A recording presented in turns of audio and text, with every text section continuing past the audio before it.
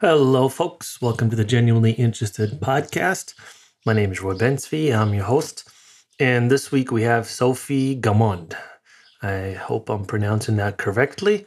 Even though I heard her say it, I just, with the French pronunciation, I just hope I'm actually getting it correctly. But she is known for basically taking amazing photos of dogs and specifically pit bulls. She has a huge following on Instagram. And she's pretty much changed. I don't want to say single-handedly because there's other people out there, obviously, but she has done a lot for pit bulls and changing the persona and the what people perceive pit bulls to be, which is vicious and strong and they'll eat your kids, and they're actually the complete opposite. And that's why she used these flower crowns. Her original thought was, what is the most feminine thing I can do? And she came up with this idea. And then, she tells the story of how that whole thing unfolded, which was, very fascinating and very funny as well. And I think it speaks of taking that first step when you're not really sure where the rest of the staircase is going to lead you, type of thing. She wasn't really sure where this is going, but she had a deep will and a deep wanting to do this project, and it just gradually became what it is now, which is this massive project. And she has books out and she's been on talk shows, and I think it speaks to when you're doing something from a genuine place with enough time, with enough dedication, it'll really grow and bloom into something beautiful. And that's what this thing has done. And on top of that, she's doing an amazing job advocating for these dogs who really need people to speak up for them. They're the sweetest dogs in the world. They literally couldn't hurt a fly. And again, I don't want to say that all dogs are X. There's individualism that goes into this, but overall, if you're a good person and you treat your dog with kindness and respect and love, that dog is going to be a great, great dog, and he's going to be a companion, and he's going to love you. And it's just how you treat them. It's the same with the kid. It's the same with any person. If you treat people like shit, that's what you're going to get back. And dogs are actually not that different. I applaud her on taking such a divided issue like pit bulls and really changing hearts and minds. And yeah, I had a really fun conversation. Honestly, it like halfway through, it almost felt like I was talking to a friend from back home that I just haven't seen for in a long time. I had a really fun chat with Sophie. We share a lot of the same things. We both came to the US X years ago. We both got into photography. We both love pit bulls. We both have, I think, a lot of, we're both living in Brooklyn. So just a lot of shared experiences. And yeah, I hope you guys enjoy this podcast. I'll put all her information in the show notes. And as always, be sure to subscribe, leave reviews. It really helps. And yeah, man, just enjoy this podcast of this week's guest, Sophie Gamand. The Genuinely Interested Podcast.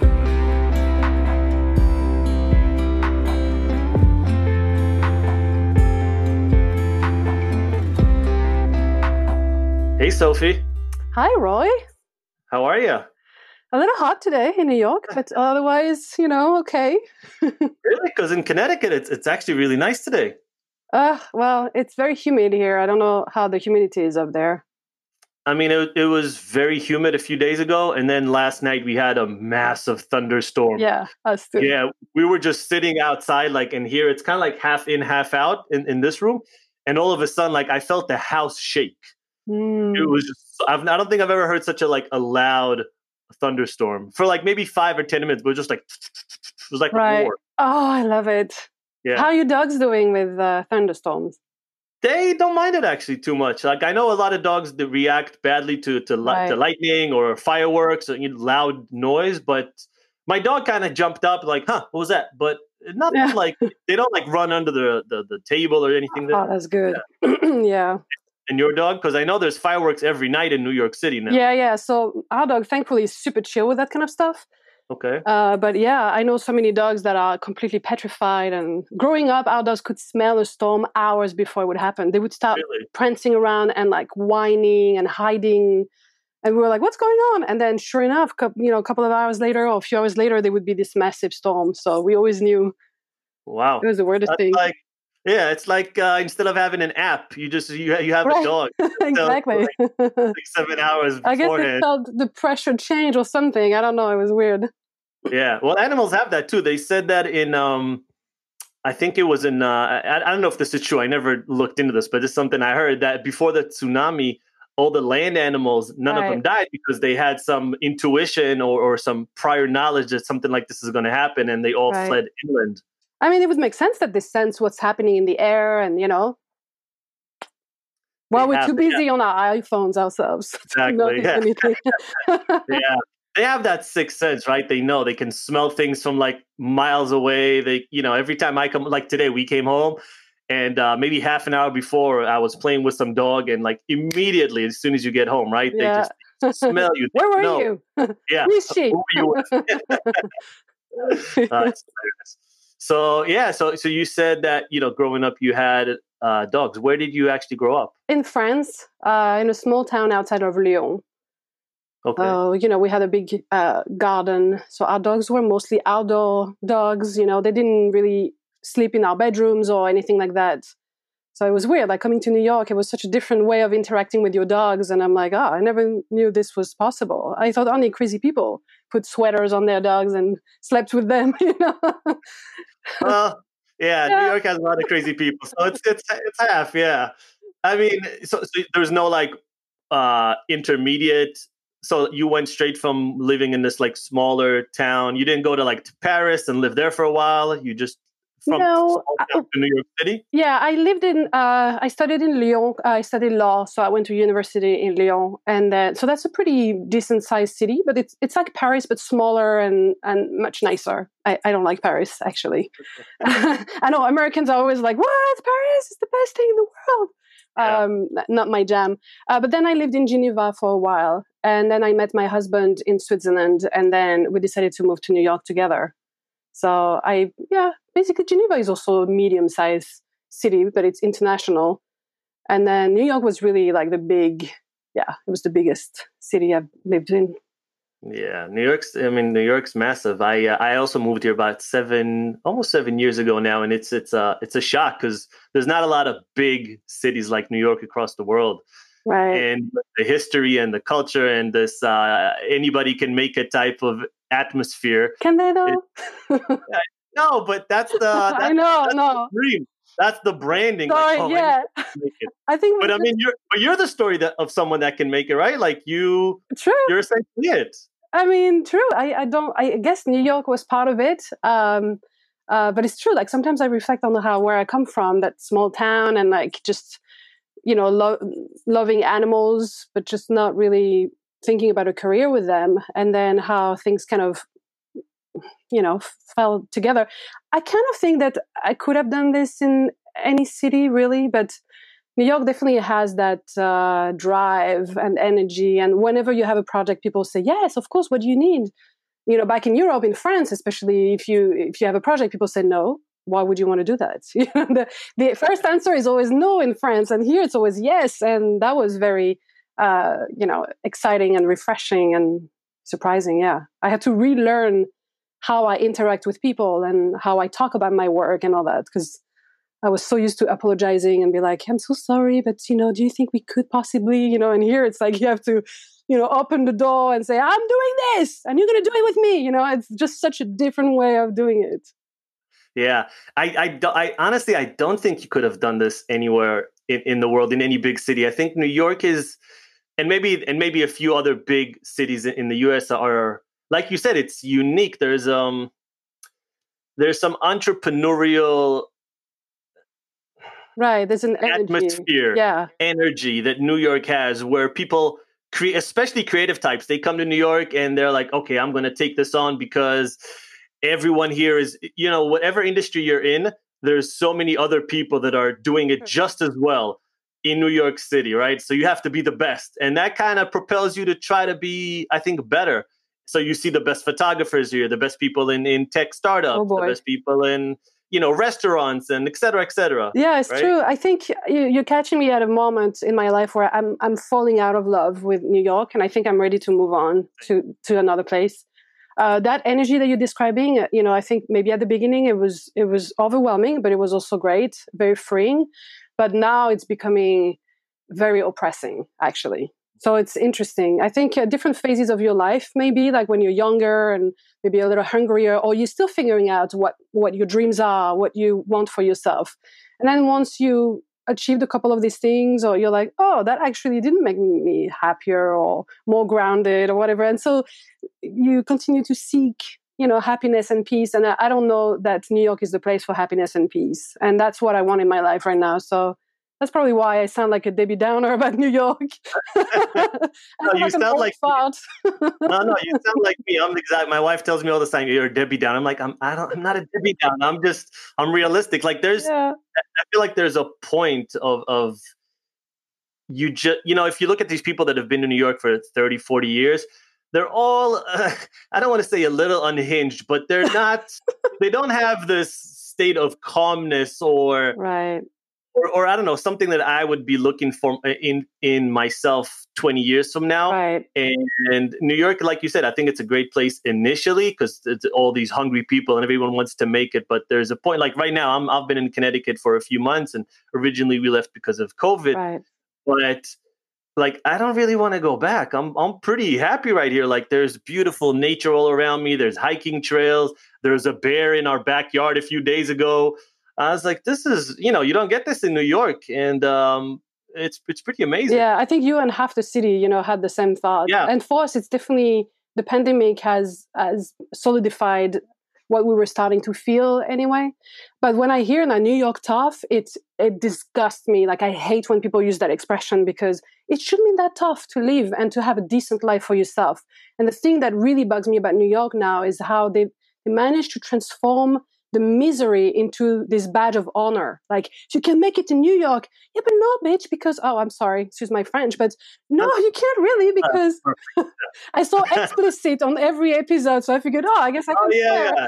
You can say all the bad words you want. Feel free. Right, I use it all the time. But yeah, no, life shouldn't be that hard. You shouldn't be living in a dirty city with rats carrying pizzas. It's cute, but you know what? It's not cute. And people can't pay healthcare, and people, are struggling and living in shitty apartments, and like, life shouldn't be tough like this. And the fact that New York has created that whole like narrative around how it's amazing to be a tough New Yorker, it's starting to really make me feel uneasy. Like, this is not how humanity is meant to thrive and be, and so yeah. Anyway, sorry. I'm like killing the New York dream one stone at a time. That's why people tune in. They want to hear the truth. They don't want to hear the branding. I think that the US, for the longest time, it's been amazing at a lot of things. But the best thing that it's done is its branding around it. Like, you can achieve your dreams here, and this is the number one place, and it's the best country on earth. And, there's some truth to that. But there's also a lot of other countries where you can be very successful, and they offer free healthcare, and they're really amazing countries, and they best air quality in the world, et cetera, et cetera. So it depends on what perimeter you're looking for, what standard of living you're looking for. But in New York City, I think now, before people were drawn, or they had to be locked in because of location, right? You had to be at a specific brick and mortar place because that's your office and that's your job.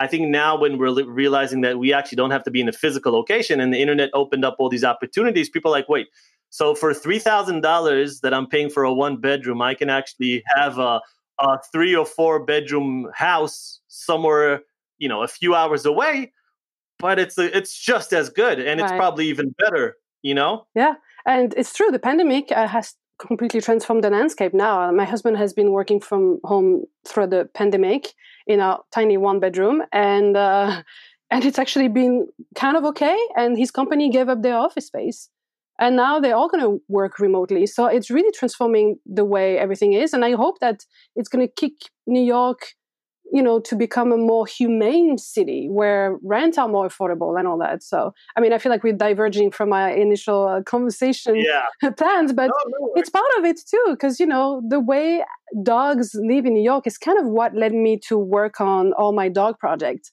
Because when I moved here, I was like, wow, this city is, that's intense. And there were so many dogs, way more than I would see in France. And I was like, I wonder how dogs can adapt to this environment that is so unnatural. Most of them have never touched grass with their paws, and it's like such a weird lifestyle for dogs. And that's kind of what led me to this whole universe. So maybe we can, go back a little bit. How did you initially get into photography? Photography has been with me for the longest time, but I think when I was about 10, I saved money to buy myself a little camera. Photography was kind of a way for me to create intimacy with people without really having to talk with them. So I love taking portraits from a distance, for example, like stealing moment with my family in particular. I was a very introvert child, very misunderstood. And I was very depressed and very unhappy as a kid. So I think photography was that way in. And then I stopped for years. I took it back in high school a little bit, and I stopped. Then I discovered digital photography in the early 2000s, mid 2000s, and I was like, wow, that's kind of amazing, the possibilities. So I picked up photography again. And then when I moved to New York is really when I only had my camera, basically, and back then I was directing a photo magazine. So I was interviewing a lot of photographers. And after a few years of doing that, I was like, I think I'm ready to try, and take photos and just see what I have to say with my camera. So all these things came together. And then in New York, I was like, okay, I have a camera, and I guess I'm going to start taking photos and see what happens. But I never thought of it as a career. It was more a way for me to get to meet people and to have relationships without having to talk too much. Like the camera was kind of in between us, and I like that distance that it created. Yeah, the camera is a great icebreaker. It's kind of and it's you have two icebreakers because you have the camera and you have dogs, and dogs are also great icebreakers between people, right? Like they form conversations where you wouldn't otherwise talk to that person. I don't want icebreakers. I want buffers, if that makes sense. I was never really also because my English was not what it is now, and just having conversations with people was daunting. So for me, the camera is more like a buffer. I can be around people and I can be a part of something meaningful, but I'm hiding behind my camera a little bit. I'm the fly on the wall, or I'm, I hate when people try to have a conversation with me during a shoot because I can't do both. And I like it like that, It takes me so much energy to actually talk with people that when I'm behind the camera, it just feels good, to be a part of something without having to do all this work. So you said you met your husband in Geneva, and then what kind of catapulted you to move to New York City? Well, my husband is Swedish, and so we only had English as our common language. So we figured let's live somewhere where we both speak the language, so that we're both kind of on an equal, place. Like I think starting a couple, if you don't live in a place where you both kind of equals when it comes to the language or the culture or things like that, I think that would have made our relationships way more difficult. So we looked at, maybe London, but he hated London. So we thought maybe, how about New York? And then he asked at work, and they actually were looking to transfer someone to New York in his company. So it kind of happened like that, like pretty easily, I have to say. Wow. Do you know, have you learned any Swedish? You picked up anything? We don't go often enough, but I certainly knew a few dirty words and expressions the first time I met the mom. That's for sure. Yeah, that's standard. Every time you learn a new language, the first things you have to learn is the dirty words. Even if you don't want to, I guess that's kind of how it happens. And my husband is cheeky, so I think he would have probably just enjoyed me, putting my foot in my mouth in front of his family. I also learned a Christmas song, I think was the first thing I learned, one of the first things I learned. And then when we got married, I said my vows in Swedish.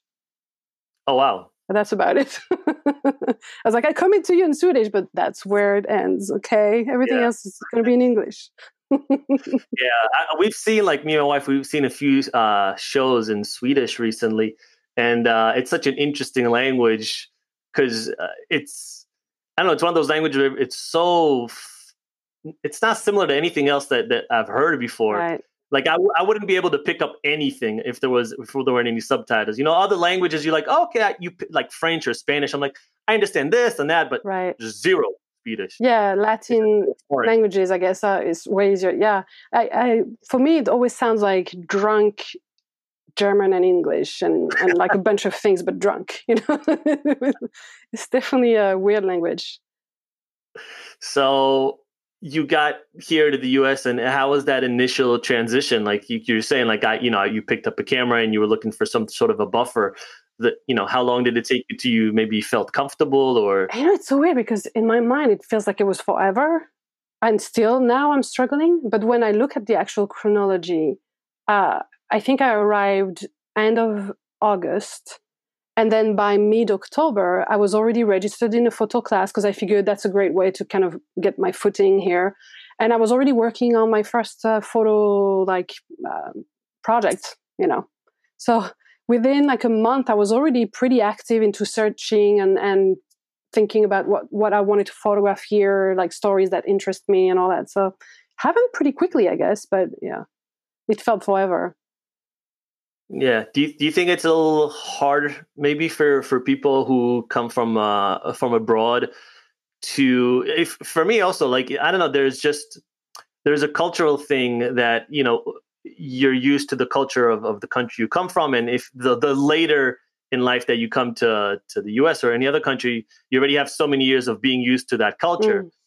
And coming here to the US, I just feel like it was very welcoming, but there was definitely, I didn't fully transition. There was just like one thing or just something. I was just like, I'm not fully committed, or I'm not being fully accepted, or I'm not fully integrating into the culture because I still have a little bit of whatever I have that is from back home. Wait, so where is back home? Israel. Okay, I didn't realize that. Sorry. Yeah, I think for me, one of the things, like, when people think about immigrants, and especially in America, like, it's so loaded, it's so political. There's like all these feelings and emotions about it, right? But when you think about it from really realistic, basic things, being an immigrant means that you stand in a grocery store and you have no idea what to buy. You don't know the brands, you don't know the produce. You don't know, is this brand the shit brand or is this brand the good one? Like, you have no point of reference for anything except Barilla for pasta because it's international or whatever, and that's what I remember from the experience of being here is really like, where do I begin? I have no idea like what laundry detergent, I should buy. Like, it's really starting from almost zero when it comes to just basic daily stuff, plus the language, of course, and then all the subtext and the culture differences and how you talk to people and the expressions. Like, there's so much subtleties. And then when English is not your first language, you constantly have a second thought of like, ooh, did I say that wrong? Like, did I use the wrong word? Am I going to offend? So humor, for example, I was a very funny person in French. But in English, like the first couple of years, it was so frustrating to me. I would think about it like a comeback or a joke. And then my brain had to process it in French and then translate it in English. And then by the time it was ready to come out, it was like, oh, the moment is gone. And I felt so dumb. Yeah, I missed the punchline. And it made me feel like so frustrated in my social interactions. And so I think when people think about immigration, they should also add those layers into it. Like, you're talking about a person who has been stripped of a lot of their comfortable, the things that they're able to latch onto. And suddenly they're stripped of those things and they're just like wobbly and they're like, whoa, what's happening here? And they're trying to connect and build a life. Like, it takes a lot. And it takes understanding from the people around you too, the communities that welcome you. Like, I wish people were more aware of that.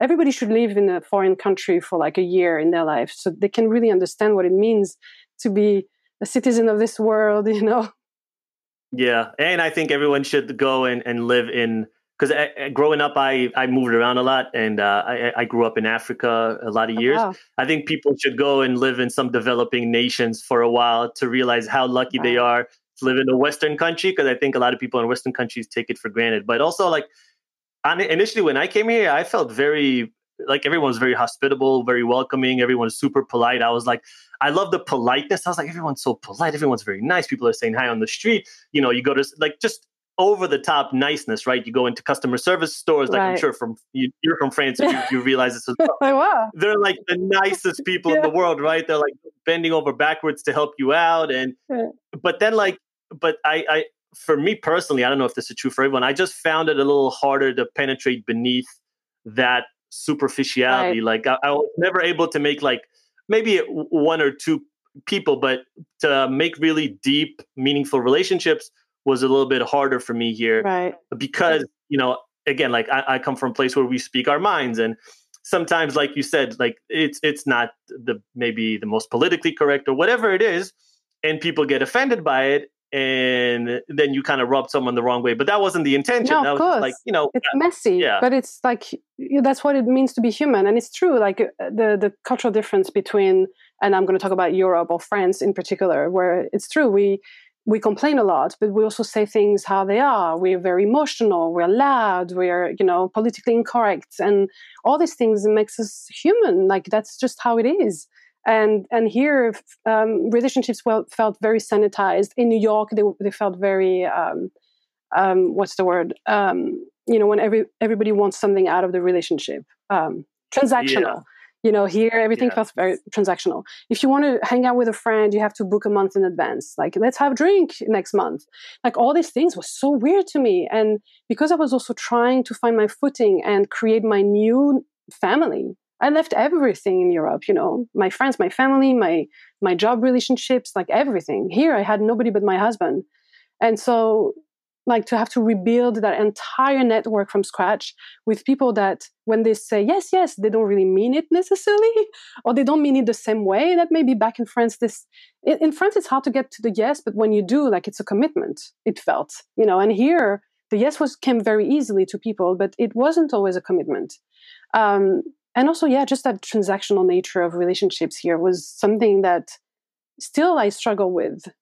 And also because I don't want to become like that. So I have to constantly fight it, fight against the grain a little bit. Like it's so weird. But I don't know. It's learning to build relationship in a different culture is a really big challenge for sure. Let's talk dogs, because I think that's we're going down the this episode should be about immigrating to the US. we're doing the opposite. We're getting people to leave. But I think dogs, it seems like we share a lot of things, but I also love photography, and I came here to the US, and that's what I did. I learned photography for the first 2 years. I was on a student visa. And I was also looking in like even my project, I ended up shooting animals, different types of animals. And I think dogs is something that most people like and love, but maybe they don't know the full gamut of dogs, right? Like what they go through, what, buying versus adopting, all these, puppy mills, et cetera, et cetera. So, I mean, you essentially have the best job in the world. You just get to play with puppies all day and shoot them, right? Sure, I mean, that's exactly what it is. I mean, high level. I guess there's. I like what you just said, because that's something that I really learned through the years of working with dogs, and that I feel very strongly about. We don't understand 5% of dogs, and I'm not even talking about going into the rescue conversation, which we will cover, but just talking about the dog as an animal. I mean, it's kind of the link between animals and humans anyway. Like, it's no longer an animal, it's not yet a human, but it's really somewhere in between here. And I feel like I was shocked, when I started my work. I was like, wow, there's not a lot of artists that have dedicated their work to dogs. How weird. Like, they've been with us for so long. I mean, you see them on Egyptian, engravings, and they've been there for thousands of years. And what a unique being, And so that was my first reaction when I started. Like, wow, that's weird. Like, there's not a lot out there. And then my second reaction through the years was like, we really don't understand much of them. There's so little research that has been done. We don't really understand how they think, how they feel. Do they dream? Do they don't? Like, how do they smell? What does the tail mean when it does this? we know a little bit, or we think we do, but I think we just barely scratched the surface. And that to me is fascinating. And it's also kind of weird. Like, they've become such a commodity for humans that we almost don't see them. And the amazing, the greatness of dogs at so many levels, they're truly fascinating. So it's funny because people always think I'm this crazy dog person, but I never considered myself as a dog lover. I'm just fascinated by how different sentient beings interact, and just dogs, man. That's so unique. We have this unique opportunity to really catch a glimpse of the nature world. And I don't know, it's just so weird and fascinating. All the things they've learned to make us happy. Like, weird. Such a codependent relationship. We can learn so much by just observing dogs. And that's really what fuels my work, basically. And how did the idea form of going to shelters and shooting shelter dogs? So when I started, like really shortly after arriving to the US, basically I was like, what am I going to do with my life? I had nothing and I had my camera. So I signed up for that class and they gave us an assignment, and it was basically go to your neighborhood and photograph, a person and tell their story in 5 frames. I was terrified of street photography. So I signed up for a street photography class because I figured, I may as well just kick myself right into the mix of things, right? So I was walking with my camera, petrified, like, oh my God, what am I going to say? How am I going to talk to somebody I don't know? And then this weird dude came up to me and he was like, do you want to take my photo? I was like, I don't know. I mean, I was like, no, not really, but I guess I'll do it. And he was basically my assignment on the silver platter, right? And he started telling me his life story. He was like, oh, I'm just coming out of the psychiatric center here. And like, clearly a man that had a complicated, rich persona and history. And he was dressed in green from his hat to his shoes. Perfect. Like, seriously, the universe was like, here, Sophie, here's your assignment. Thank you very much. And I just chickened out. I took a quick photo and I said, thank you, have a good day. And I just walked away. And then I continued walking a little bit, and I didn't know my neighborhood. I had just moved here, and I saw a vet clinic, and it was like a beacon of light. And I thought, animals. So I pushed the door and I said, could I take a photo of one of the workers here with the animals? And it's for an assignment. And they were like, what? I don't know. Let me talk to the owner. Like, it became very suspicious. And then I actually ended up becoming really good friends with them. And they let me into the clinic, and month after month after month, I was allowed to photograph surgeries. And I would just basically hang out in the exam rooms while they were working with the animals and taking photos. Like, it was so weird. Like, they really let me in and they became good friends. So in that vet clinic, that's when things started to kind of branch out for me. The first photo I took there was of a dog that was peeking from behind a wall, and he looked super worried. And on the photo, he looked like a little boy at the dentist. Like, there was so much soul and personality and fear and apprehension and all these things mixed up in those eyes. And it was a bulldog with blue eyes. So it was like everything about that face was amazing and human. So that photo really kicked it for me. Like, it made me realize, wow, how unnatural that we force these dogs to do all these things. And then at the vet clinic, I would see people, spending tens of thousands of dollars on treatment for cancer for their dogs and like all these things. Then I heard about rescue while working at the clinic. And I was like, what do you mean rescue? Because in France, we have shelters, but the ratio, the number of dogs in shelters, it's a big number, but it's nothing compared to the overall general population. Here, it's huge. I mean, the numbers I heard back then, I was shocked how a country like the US, which when you come in, you imagine that big dream and everybody's successful, or like, you have so much means at your disposition and disposal, sorry. And then dogs, they were abandoned by the millions every year. So that really shocked me. And I thought, all right, I have a camera. These numbers are weird, man. I need to find out more.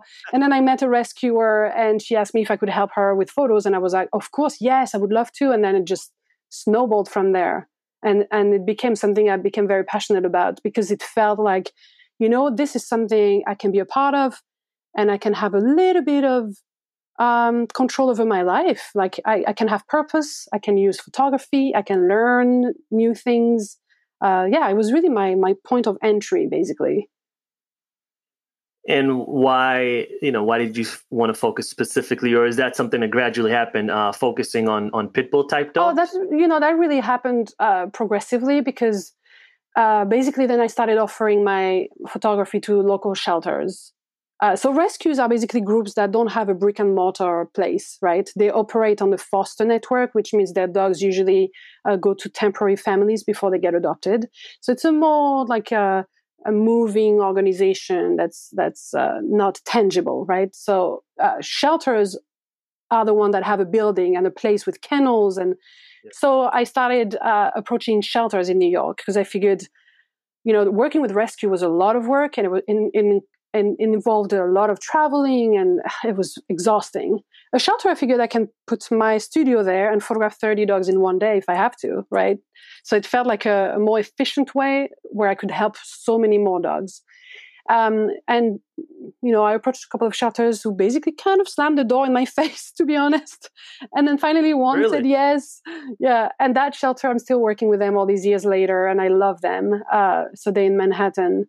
And they call Animal Haven, and they actually in Soho. I know them. Yeah, they're fantastic. So they were the first one to say, yeah, sure, and then we became friends, and I've done a lot with them, and they've done a lot for me, and it's been an amazing relationship. So basically I started, going there, set up my studio, and then each time they would bring pit bulls, I was like, oh no, oh God, and my hands would become sweaty, and then I didn't even want to touch the dogs. So growing up in France, we have similar prejudice against pit bulls. Basically, the entire world has similar prejudice against pit bulls, let's be honest. Yeah. So in France, they also had this image of being these, ghetto dogs that belong to, bad people doing bad things. And I remember my parents, commenting.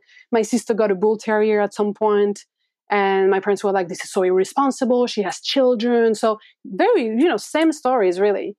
And so I had read a lot of horror stories in the media. And so I was already kind of conditioned to really be afraid of pit bulls. And yeah, each time they would bring one on the set, I was like, oh my God, I can't do this. And I would not really interact with the dogs. I would go snap, snap, snap, move on. And it made me feel like a disconnect between the relationship I was building with the shelter staff and the trust that I had for them, and them telling me, yeah, this dog is totally fine. It's a pit bull, but it's fine. And me not being able to reconcile those things together and still have that distrust of the dog when the dog had done nothing to me to deserve that. It made me feel like, okay, I think I should do a project on pit bulls, like using my camera as a tool to make me understand, make me dive deeper. And that's how it started, really. It was really meant to be a selfish, personal little project to overcome some of my fears and understand the world a little bit better. And one of the things I wanted to do was to kind of photograph pit bulls in a way that hadn't been done before and break that negative image they had. So I thought, pit bulls, when you think about a pit bull, you think about chains and spiked collars and cropped ears and, maybe a dude on a big motorcycle and... I don't know, barbed wire and tattoos, something very like toxic masculinity and all that stuff. So I thought, okay, what's the exact opposite of all of that? And for a few months, I just let that idea brew a little bit. Like, what could it be? And, one night I was laying in my bed and I thought, flower crowns.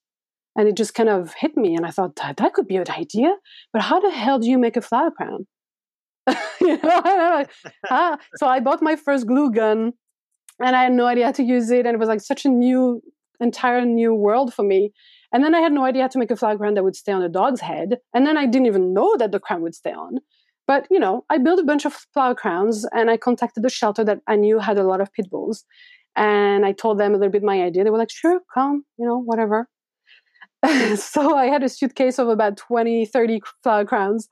And I arrived there and sure enough, it's all these big, strong Brooklyn guys that are basically running the shelter. And I'm like, hi guys, so I have this idea, stay with me.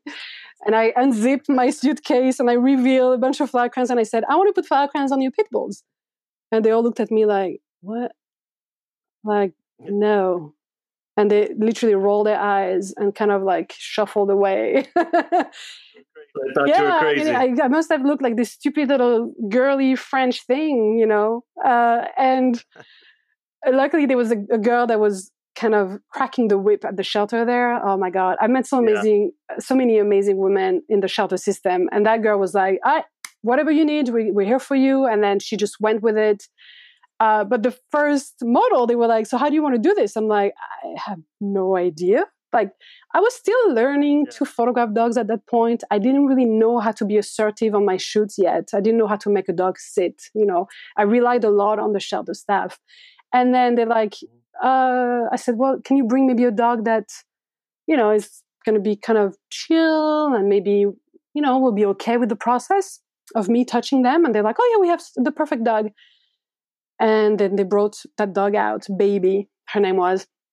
And I looked at her, and then they looked at me and said, okay, do your thing. And that's when it hit me. Holy moly, I'm going to have to be the one putting the crown on that dog. And I was like, this is the dumbest idea, Roy, I've ever had in my life. So I looked at my crowns and I looked at them, and they're holding the dog on the leash and like, yeah, do your thing. And I'm like, no. I did not think of that when I came up with the idea. Yeah. So here I am. All of a sudden, I have these 5 crowns, and I have no idea if the idea is going to work. And that dog is scary as hell. And it was a brindle Pitbull that had been there a while because nobody wants to adopt darker Pitbulls. So they usually linger in the shelter system. So she was very sweet. But of course, I wasn't sure of that. I took the shelter staff word on it. And I'm here with my little flower crown, and I'm approaching her, and she looks at me like, what do you want from me? And both of us in that moment were like, I don't know if I trust you. And I could see that in her eye. And I was like, oh my God, I'm going to lose my hands and lose my face. This is the worst idea I've ever had in my life. And then I tied the crown quickly, and my heart was beating so fast. And then I scoot back and I grabbed my camera and I looked back at the dog, and I'm completely expecting her to have destroyed the crown and like be like, yeah, this was a dumb idea. And she was just sitting there with the crown on and super calm. And she looked at me like, so what? Like nothing. She had so much dignity. Like when I talk about that moment, like it's really the moment that everything came together for me. And I was like, this project really has something. Like there's something happening here. Like she trusted me. And in return, I figured I'm going to trust her. And from like one shot, one click of the camera, I had the perfect portrait. And that was the beginning of this journey. That was summer 2014. And I mean, she really gave me the series, that dog, amazing. Such a magical moment. So. Yeah, I mean, that's an amazing story. I think like when you do things for yourself and not for, with true intent and not because you want to make money off it or you want to be famous, that's when things really work. Yeah. And I think as far as the Pitbull aspect, I think there's so many misconceptions. I have 2 dogs. I have one Pitbull and one pointer mix. And the Pitbull, it's like a big stuffed doll, basically. Like you can do whatever. You can put glasses on. You can put flower. You can dress it up. Like they don't care what you do. They're just like a big doll. And it's the complete opposite. People think there's a rough and tough dog, and it's basically a land hippo that sleeps and cuddles all day long, and it's a completely different story than what the media portrays. Yeah, absolutely. And I've learned that over the years. It's such a deeply ingrained story that we've been told for centuries now, and it's very hard to shake off. So even as I was doing this project, and mind you, that was supposed to be a quick summer project. I thought I'm going to do 5 portraits and then I'll move on with my life. And I never anticipated the success that the series was going to bring. And from the first time I shared the images on social media, like it went viral, like insane viral. And I was like, wait, no. And I started getting messages, both from, the haters telling me I had blood on my hands, and then Pitbull supporters who called me their new champion. And I was like, guys, no, wait, I don't want any of this. Yeah. All of a sudden, I was like pulled in all these directions, and I didn't even know what I felt about Pitbull still. I was still kind of uncovering, and it was still a very intimate, difficult process for me. I was attacked by a dog when I was about 12, 13. So I also had like a lot of fear and like body memory of what it felt like to be mauled by a really big dog. And so all these things were battling inside of me, and I was trying to understand, are pit bulls really like regular dogs, or are they dangerous? Like where is the truth in all of this? And all of a sudden I was asked to do all these interviews, and like major, platforms would ask me, so are pit bulls dangerous? And I'm like, I don't. So it was like such a roller coaster, and I never anticipated it would become so big. But yeah, I've learned a lot through the years about pit bulls and dogs in general. And really what I say now to people is we have to realize that all dogs are individuals. And that's just what it is. And once you've really fully integrated that concept, then breeds don't matter. Because really, it always comes down to the individual dogs. Where they were born, how they were raised is part of it too. It's not just nature, it's nurture. And it's a lot of nurture, actually. I've met dog fighters who now can live with dogs, and they sleep with chihuahuas in their comfy bed with their, adopters, and they were a grand champion fighter in a dog fighting ring. Like, I've met dogs who were raised as puppies, like completely normal in loving families, that turn to be aggressive and have to be euthanized because there is something, they have a mental illness, or they have like, something that snaps in them, just like humans. And really, once you've integrated that concept of all dogs are individuals, I think it really opens the doors to a better understanding.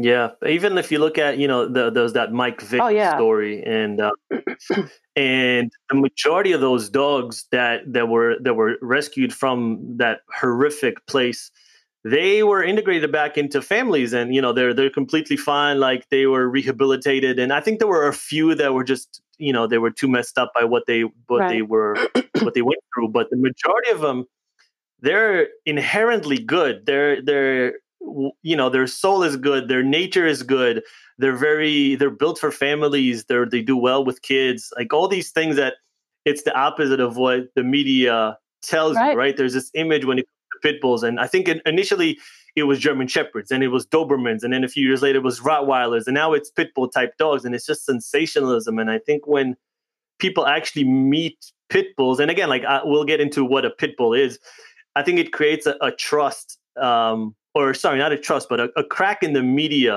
like in the trust that you have in media, because you're like, wait, they're lying to me. Like, they're just flat out lying to me. This is not the truth.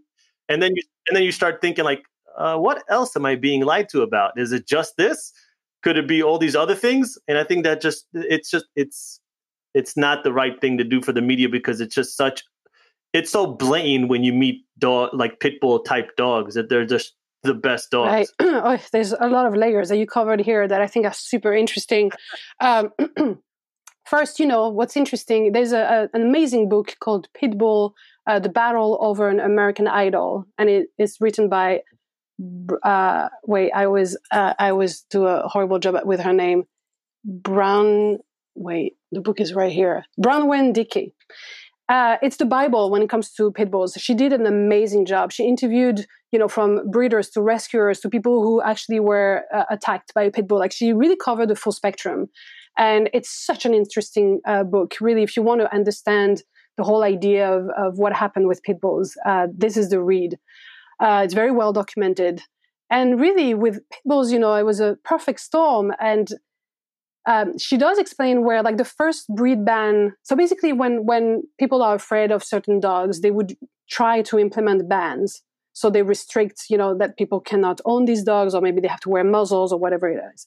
That's called breed-specific legislation. So usually nowadays it covers pit bulls. So that means, for example, like cities will ban them. Like Miami-Dade County, for example, bans pit bulls. That means you're not allowed to own them, or maybe you have to pay like extra fees, and they have to wear a muzzle at all time. Like, they have a bunch of restrictions around them. It also means sometimes you can't find apartments. Like in New York, most places won't allow pit bulls, like especially public housing, won't allow pit bulls. So she went back in her book. She talks about like the first breed ban was actually the Spitz, which was the Pomeranian, the ancestor of the Pomeranian. So it's a small, fluffy, foxy-looking dog. And it was in New Jersey, actually. And basically, that dog became very popular with women who were fighting for the right to vote and wanted to be independent and not have kids and have careers. And that was, in the 19th century, I guess, late 19th century, if I remember well, or early 20th. So in that area. And they decided to ban these dogs because these dogs became the symbol of these women trying to emancipate themselves. And literally, like in the media, they would say, oh, these women that rather have a dog than children, they're betraying their kind of thing. And it's super interesting when you understand how that ban was born, because it was really like men with fat cigars sitting behind a desk telling like, these damn women, they're not going to sleep, between our fingers and be wild and crazy over there and not have kids and all that. So with pit bulls, similar thing happened where these dogs became extremely popular first they were popular with high society, like during Victorian times. Pit bulls were owned by, wealthy families, to farmers, like the full spectrum had pit bulls. But then they really became popular in impoverished areas and in the 80s, 90s with drug epidemics and all that. There was a lot of areas that became really poor and people could not necessarily afford a gun. So they started getting dogs instead, like guard dogs and all that. The pit bull became very popular like that. And then they started publishing articles about dog fighting, which came to light. And this journalist, to talk about the media that you were mentioning before, reveled in the sordid details of dog fightings. And there was an undercover operation from the FBI where they went in a dog fighting operation. And then when all that came out, they made it sound like modern cowboys. It was like this badass dude fighting dogs, and they talked a lot about the pride and the excitement and like what it takes to raise a fighting dog. So even though they were trying to shed a light to say this is horrible, they really glorified it in many ways.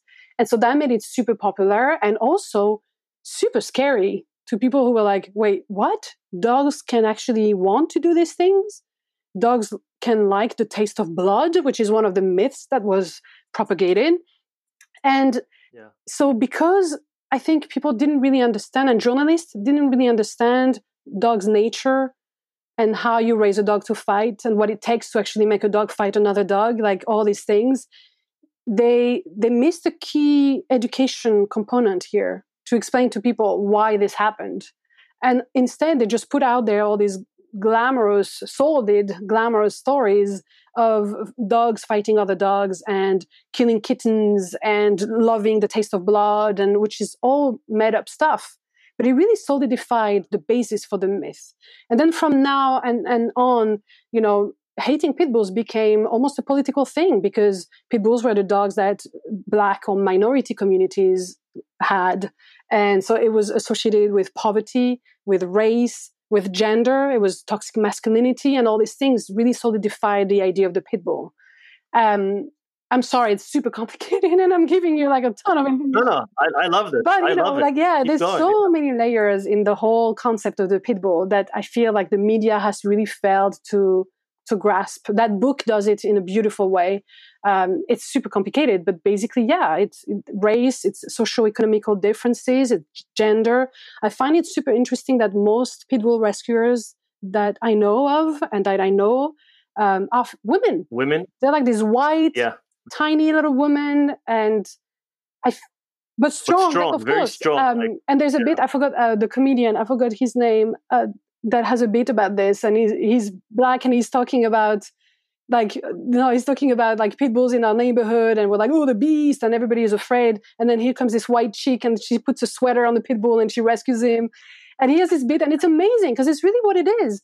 And I always thought, how interesting that basically these women are, by reclaiming the pit bull, we are reclaiming gender, we are reclaiming, minority, and like reclaiming the image of the pit bull goes beyond just that dog. I think it goes like to society in general and so many aspects of society.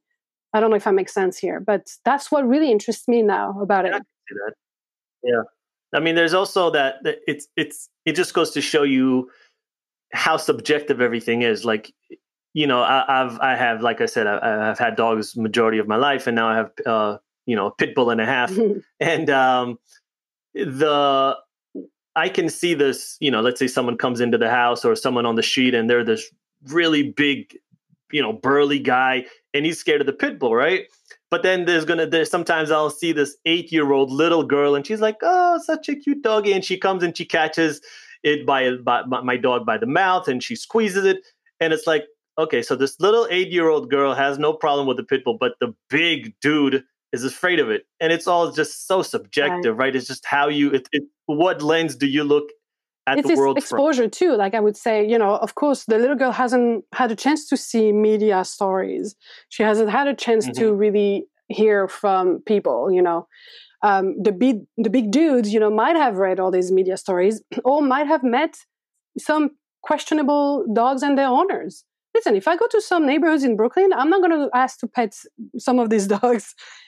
And usually it's because you look at the end of the leash and you're like, maybe not.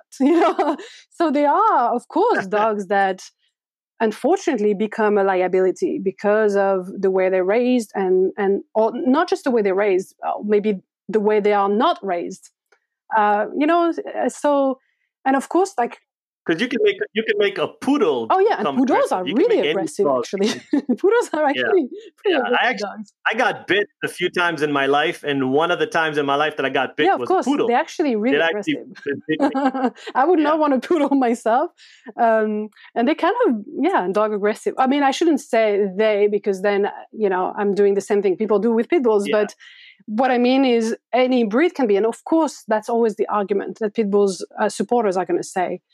But obviously, pit bulls being a very muscular dog, terrier dogs, basically any terrier, but mostly if it's a big terrier, they're going to have more muscle mass. They're going to be stronger dogs, and they're going to have this drive that other type of dogs might not have.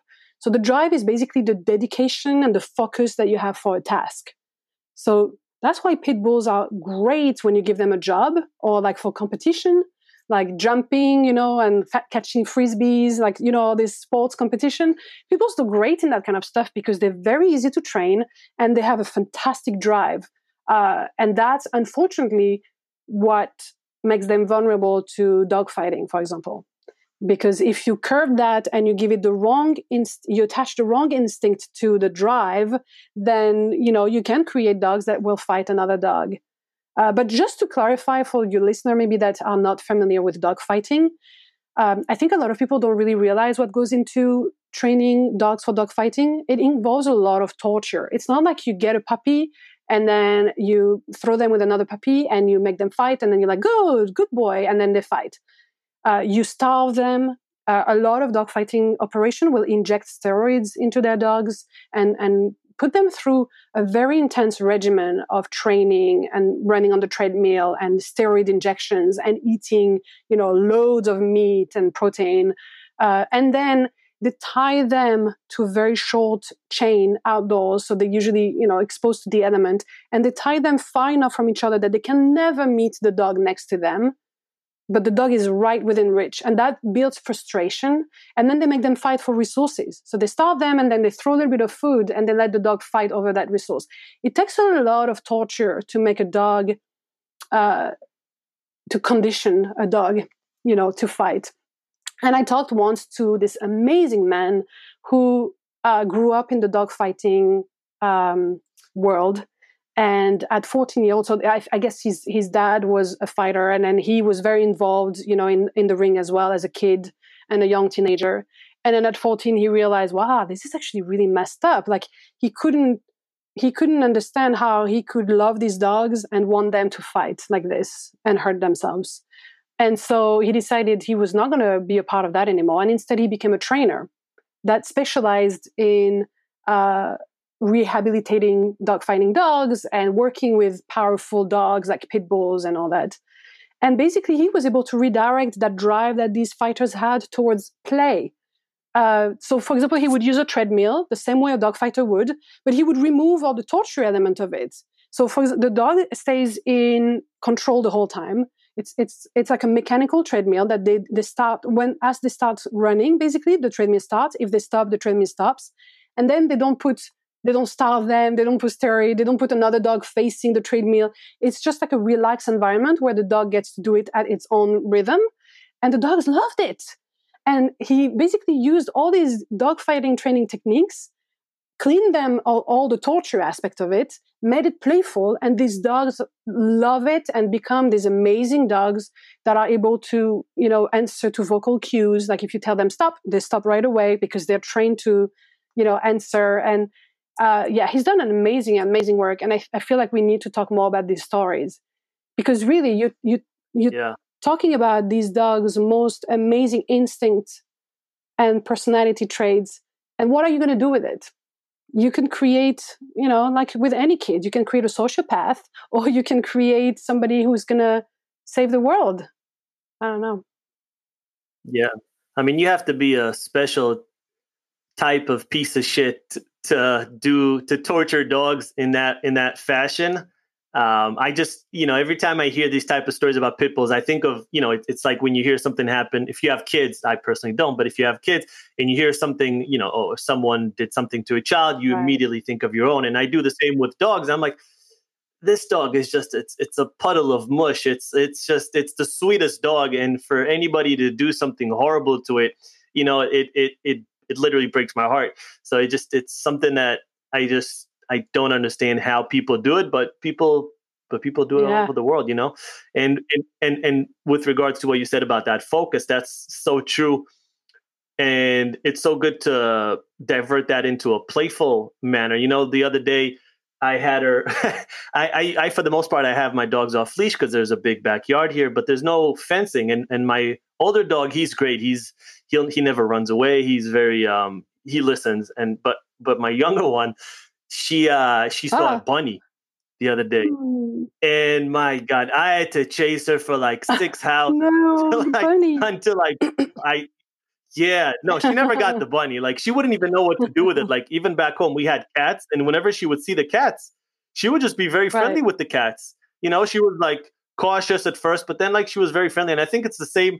I think it's just an interest thing. It's like, what is this? I've never seen this before. Yeah. Let me chase it. But my God, man, I literally ran through like 5 or 6 backyards here until I eventually caught her. In some backyard, there was some lady doing yoga, and I was like, "Can you just grab my dog, please?" And she grabbed the dog, and I took her back home. Yeah, it was a bit of a crazy story. But the other thing is, if you look at, like I said earlier, pit bull type dogs, right?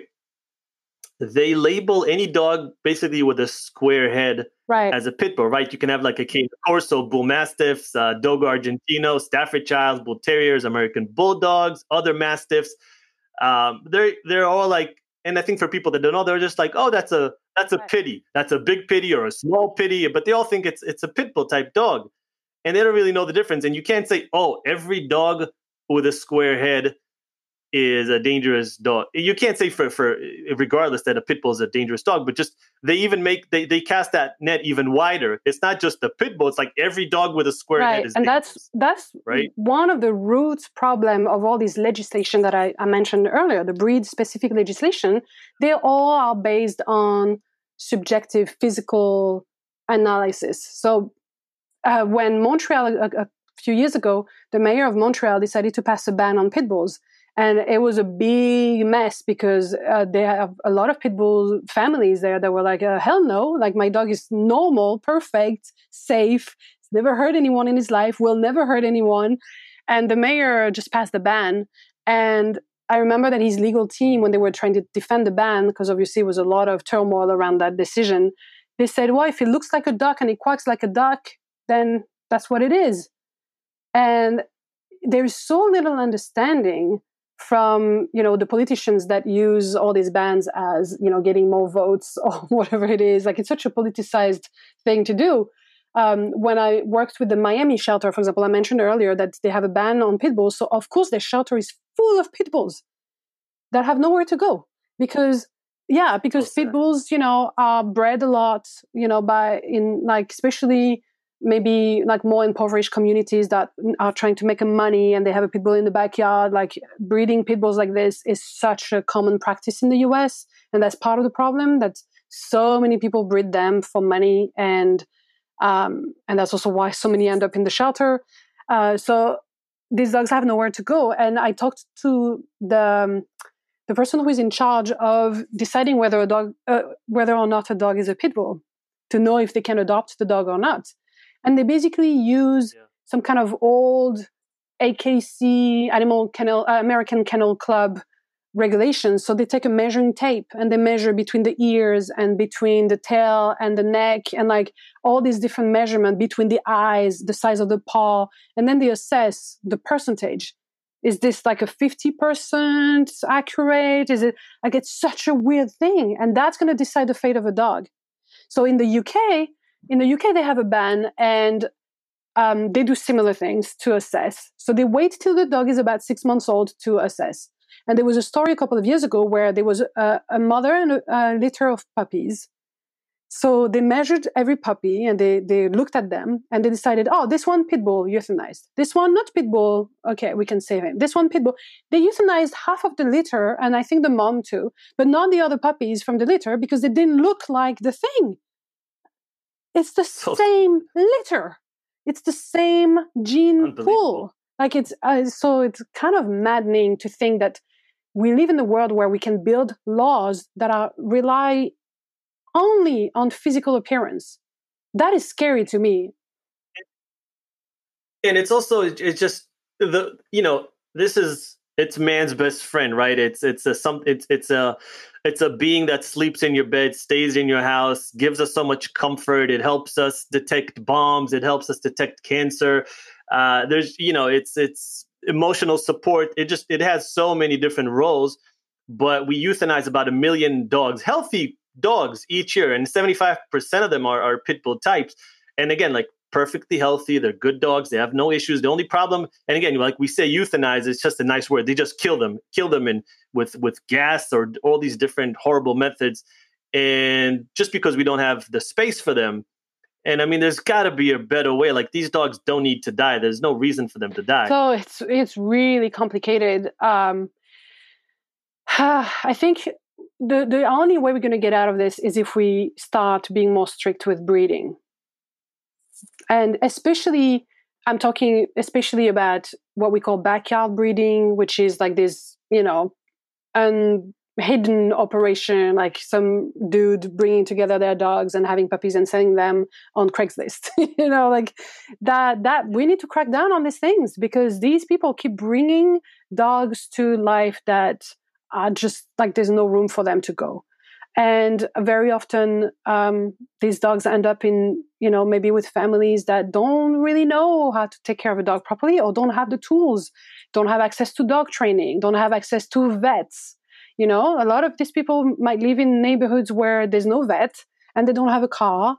And so these dogs never see a vet. They don't get spayed and neutered, which is super important, especially, in highly populated area with dogs, because unneutered male tend to get territorial. So when you look actually at the bite records, when a dog is involved in bites or accident, and especially pit bulls, when you look at the stories of these accidents, like I think in more than 2/3, it's an unneutered male that was basically defending the territory. And then usually they're tethered, so they have nowhere to go. And then a kid wandered in their yard and steal their bones. Like it's always this horrible, concourse of circumstances that come together to create this terrible recipe. So we need to stop breeding these dogs, and we need to stop puppy stores. So you probably won't find pit bulls in puppy stores, but a lot of cities are already doing it. But in New York, you can go to a freaking store and buy a puppy in the window. Like, how is this still possible in 2020? Like, it's madness to me. And all these dogs come from horrible places, usually puppy mills, which you mentioned before. And for your listeners, puppy mills are basically large breeding operations. And usually these dogs live their entire life in a cage. And they're basically just forcibly bred, inseminated often, because some of these breeds can't have puppies naturally. Did you know that? Like French bulldogs, for example, that people go crazy for. French bulldogs, they can't have puppies naturally. They have to have cesareans. Like, why are we doing this? Crazy. Why are we supporting the ongoing abuse of animals? And yes, you get your cute puppy and you're so happy you're home with your new puppy. Have you thought about the mom? She's sitting in a cage somewhere in her shit and she'll never going to touch the grass. She's never going to run around and play with toys. she's never going to have a life. And she's going to be sold from breeder to breeder so they can just like inseminate her, like basically rape her over and over and over again her entire life until they throw her on a pile of trash because they can't use her anymore. Like, and also a lot of times the dogs that you buy, they have a lot of genetic problems because they do a lot of inbreeding, and they've been doing inbreeding for generations. So you're getting a dog with a lot of different genetic problems. Not to mention all these flat-nosed breed like bulldogs and all that. They can't breed pugs. Stop buying pugs. Stop selling them as this cute little thing. Seriously, these dogs can't breathe. They're subject to heat stroke super easily because they can't cool. They can't cool down. Like a dog cools down with his breathing, his nose and all that. So if you can't breathe, you can't cool down. Like, stop promoting these dogs as something cute. They're a disgrace to what the worst humanity has to offer, which is to manipulate the genes of dogs to make them look cute before making them healthy. And then you have organizations like the AKC, the American Kennel Club, and I'm sorry, I'm going to shit on them a little bit, that fully support these things because they encourage this pure breed. You can only be registered and get the pedigree if you like abide by all these stupid rules. And for example, corgis have to have their tails cropped. Like, corgis are born with tails, but because the AKC decided, oh no, the pure breed standard is that they can't have tails, then when they're puppies, you dock their tails. My neighbors bought a corgi, and they were like, oh, actually, we would like to keep the tail. And the breeder said, oh no, sorry, we already took care of it because otherwise she can't be registered. And the AKC makes money each time a litter is born. Like, the breeders will pay a fee basically to register that litter. So it's all in the interest to maintain those stupid breed standards, which now are killing dogs. And the Doberman, for example, is estimated to go extinct by 2040 because it's so inbred that most of them have a heart disease that kills them before the age of 4. But because the AKC won't be more flexible and allow new lines, new gene pools into the Doberman, they're killing it.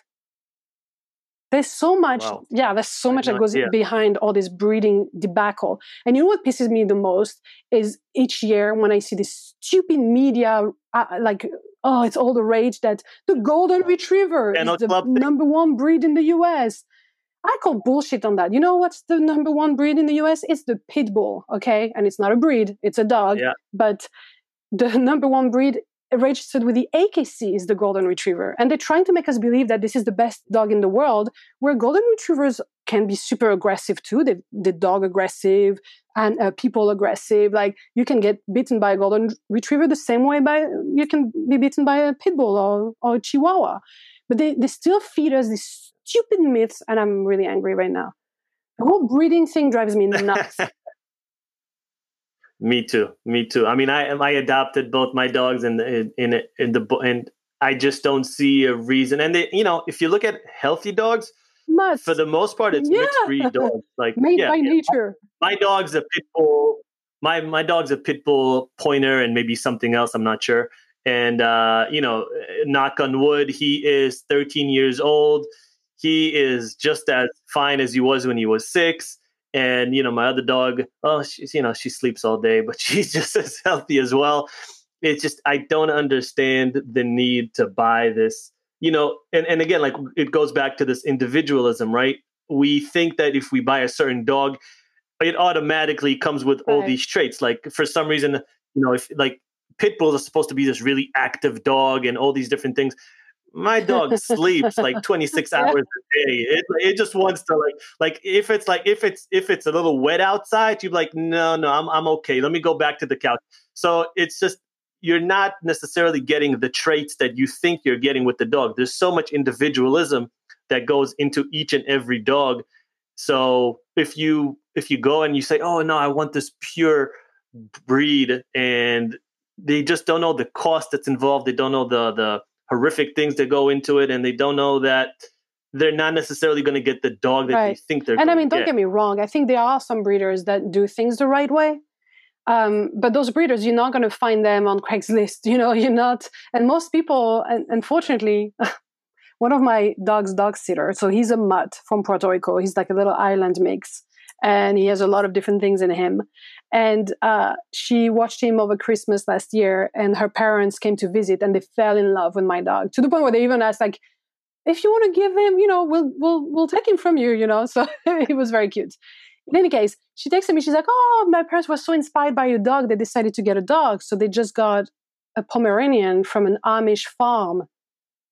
And I'm like, "Are you kidding?" Amish farm is puppy mill. And I couldn't. I usually try to be careful when people tell me about their puppies, because I'm like, I don't want to shit on your parrot. You just got a puppy. It's cute. Whatever. The puppy needs a home too. But then I'm like, an Amish farm, like nowadays, 2020, people still don't know that Amish farm is basically a puppy mill.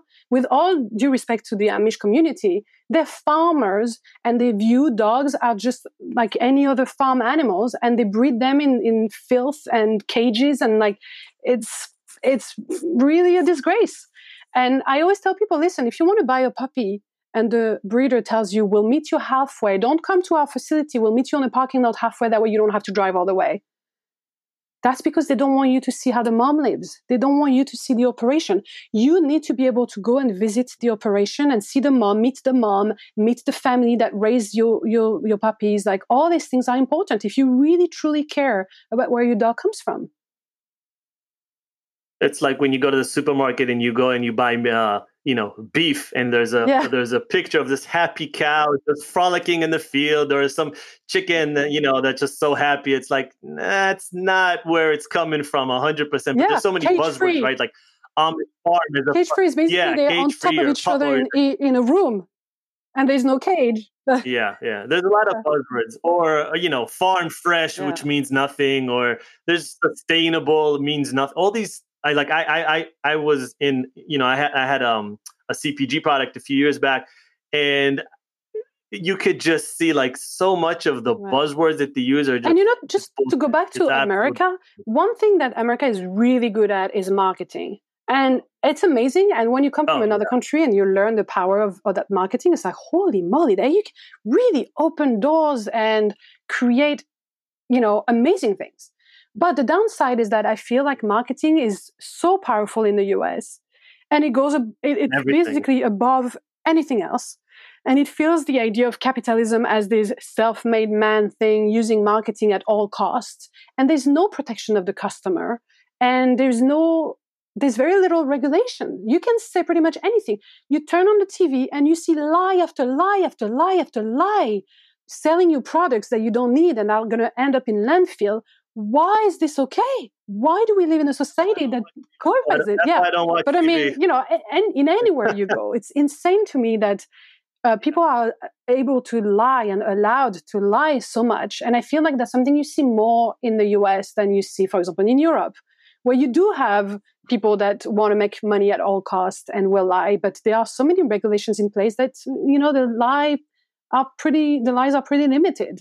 But here, Jesus, you can come up with a butter and pretend it's some kind of cream that's going to cure your cancer. And it's like, yeah, sure, advertise it on TV. Yeah. And it's all about language. Like, I saw this when I had my products, like, as long as you don't specifically say like, okay, this is going to cure cancer, right, you can word things in ways that'll make people believe that this is going to help them and this is going to be the best thing. And look, some of the things really are, and again, like, it goes back to, like you said earlier about the puppy mills, and there's some breeders that maybe are good. Maybe they are good, but what the problem is, like, it takes away from every time someone buys a dog in let's say even a good puppy mill or from a good breeder, that takes away from them adopting a dog in a shelter, and then that dog ends up dying. It's just this, there's a lot of disconnect. Balance, right? I have this conversation so often at the dog park or anything, and I would have so many times people have told me, we wanted to do the right thing and we wanted to adopt a dog, but we went to the shelter and it was all vicious Pitbulls, and then we didn't want to wait. We wanted a puppy now, so we went to the store and we bought a puppy. And I think the rescue community has also a responsibility in this, in that over the years, they've really raised the standard of who they adopt to. So when you try to apply to adopt a dog, you have to usually give landlord information and employer information and references. And like, it's like a background check, right?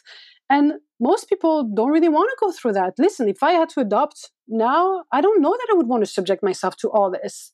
Because I'm part of the rescue community, I was able to adopt, pretty much like they knew me, so the process was probably a little easier for me.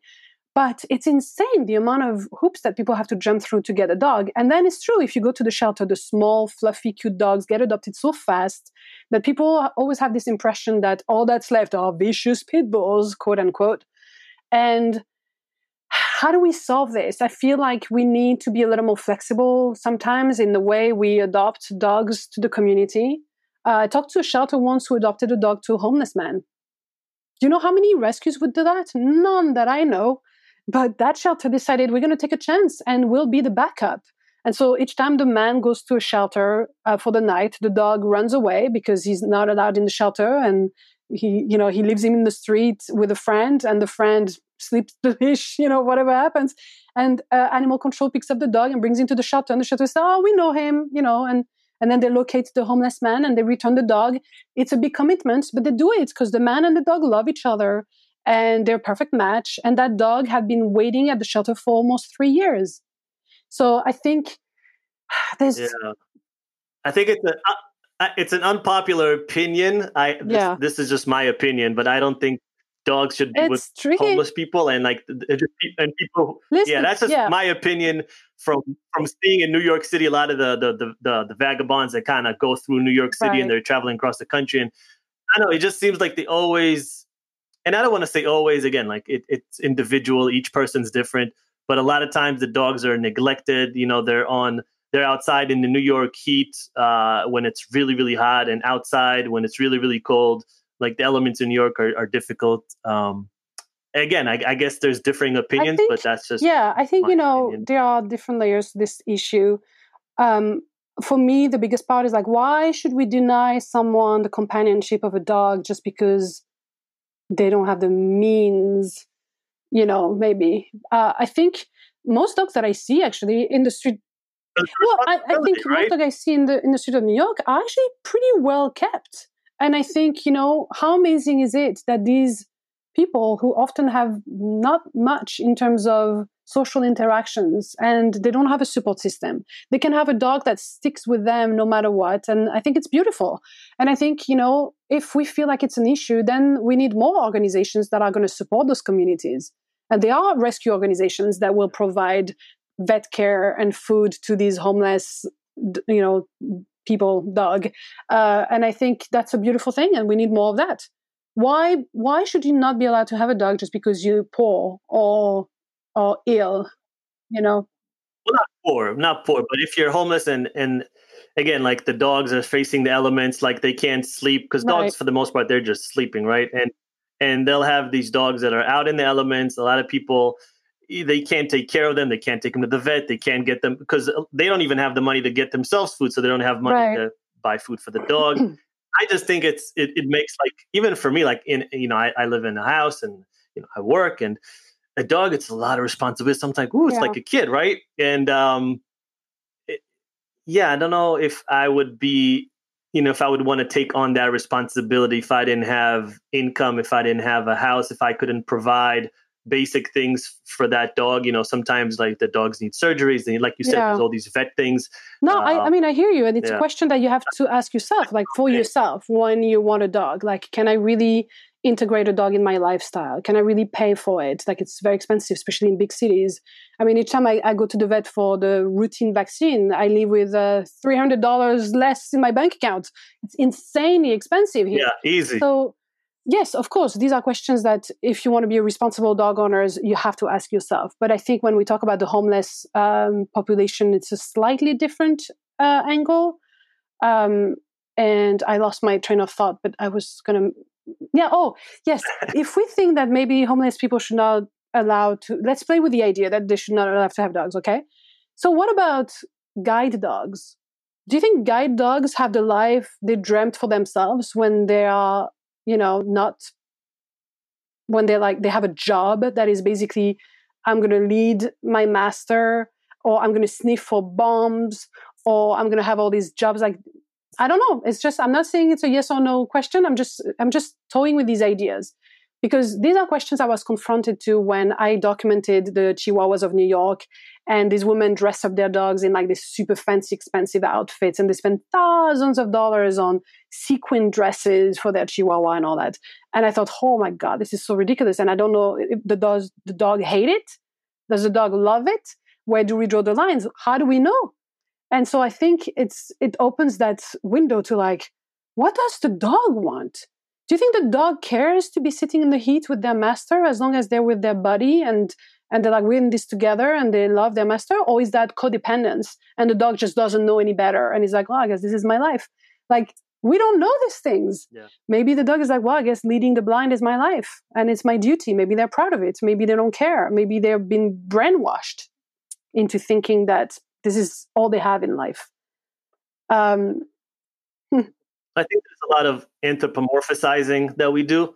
You know, we put our identities onto dogs and we think that they think like we think. And yeah, I don't know. It's very interesting. It's I had a guy on here, Mark Bekoff, a couple of months ago, and he literally writes books on animal psychology, animal emotions, and specifically dogs as well. And, you know, he definitely, that's definitely something that he brought up. Like we do a lot of anthropomorphizing. But why wouldn't we? These dogs have been with us forever, and we basically created them. We basically shaped the species or the subspecies of dog to be what we wanted from them. We taught them to hunt. We taught them to do all these things with us. We bred them so that their nose would be better, their legs would be faster, like their ears would be floppier. We did all these things. And when you read articles like how they did that research and they discovered that puppies learned, like the shape of the eyebrows in dogs changed over time so they could give us emotional responses. So the puppy eyes is actually something that evolved through time to create an emotional response with the human and to improve bonding with humans.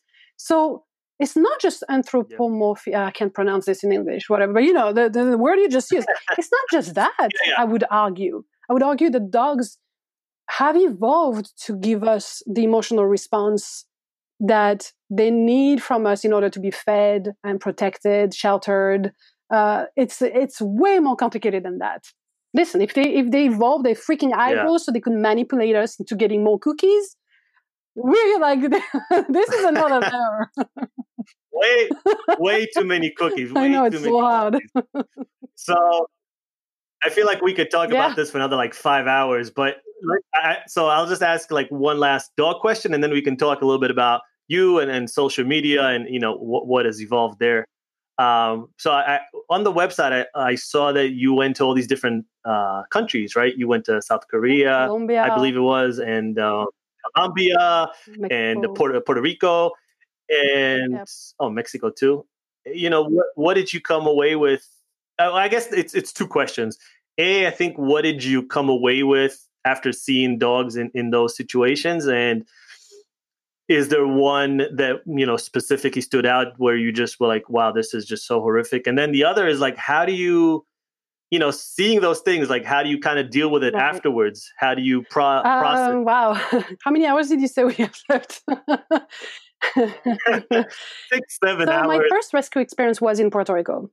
So, which is not international because it's part of the US, right? So it's Commonwealth. But it's an island, and it's definitely island dogs. I've been to other islands where I've seen island dogs. I have to say that in my experience and the few islands I've seen, Puerto Rico was a little bit worse than other islands maybe. I found that there was maybe a little more abuse. I think it's a very poor island where people struggle. The unemployment rate is through the roof. And they have a ton of stray dogs. It's estimated that they had like 250,000 stray dogs on an island the size of, I think, Connecticut. I think that it's roughly the same size. You see stray dogs everywhere and they get run over and they get, so I think it's a mix of, there's a lot of poverty. And so with poverty sometimes comes a little bit of abuse. Also because people don't understand necessarily dogs, that they don't have the means to take care of dogs. There's no spay and neutering and all that stuff, right? So what I've witnessed in Puerto Rico was pretty harsh. I think the worst worst place I've ever visited was in Puerto Rico. It was the shelter where my dog comes from. It was actually basically an animal control facility. They have, I believe, 5 on the island that are there to try and control the stray population a little bit, which means that every day they get truckloads of dogs and then they just mostly let them die of illness and everything, and euthanize a lot. So I was granted access to their intake floor, which is basically where these dogs arrive. I have PTSD from it. I don't think I had fully realized how much it had affected me until I wrote my book, my Pitbull Flower Power coffee table book, where there's a chapter in there that I talk about 2 dogs that I crowned with flowers in that facility. So I talked about that experience a little bit. It was honestly the worst place I've ever seen in my life, and I can still like feel it in every fiber of my being. And what was the most horrible there, I guess, is that the staff there was so emotionally checked out. So they were like, for example, tiny puppies that would crawl and fall from their cages because the bars were too spread apart. And those were newborn puppies that were just crawling, and they kept falling, and I kept putting them back. And I asked, could you put a piece of plastic or cardboard or something?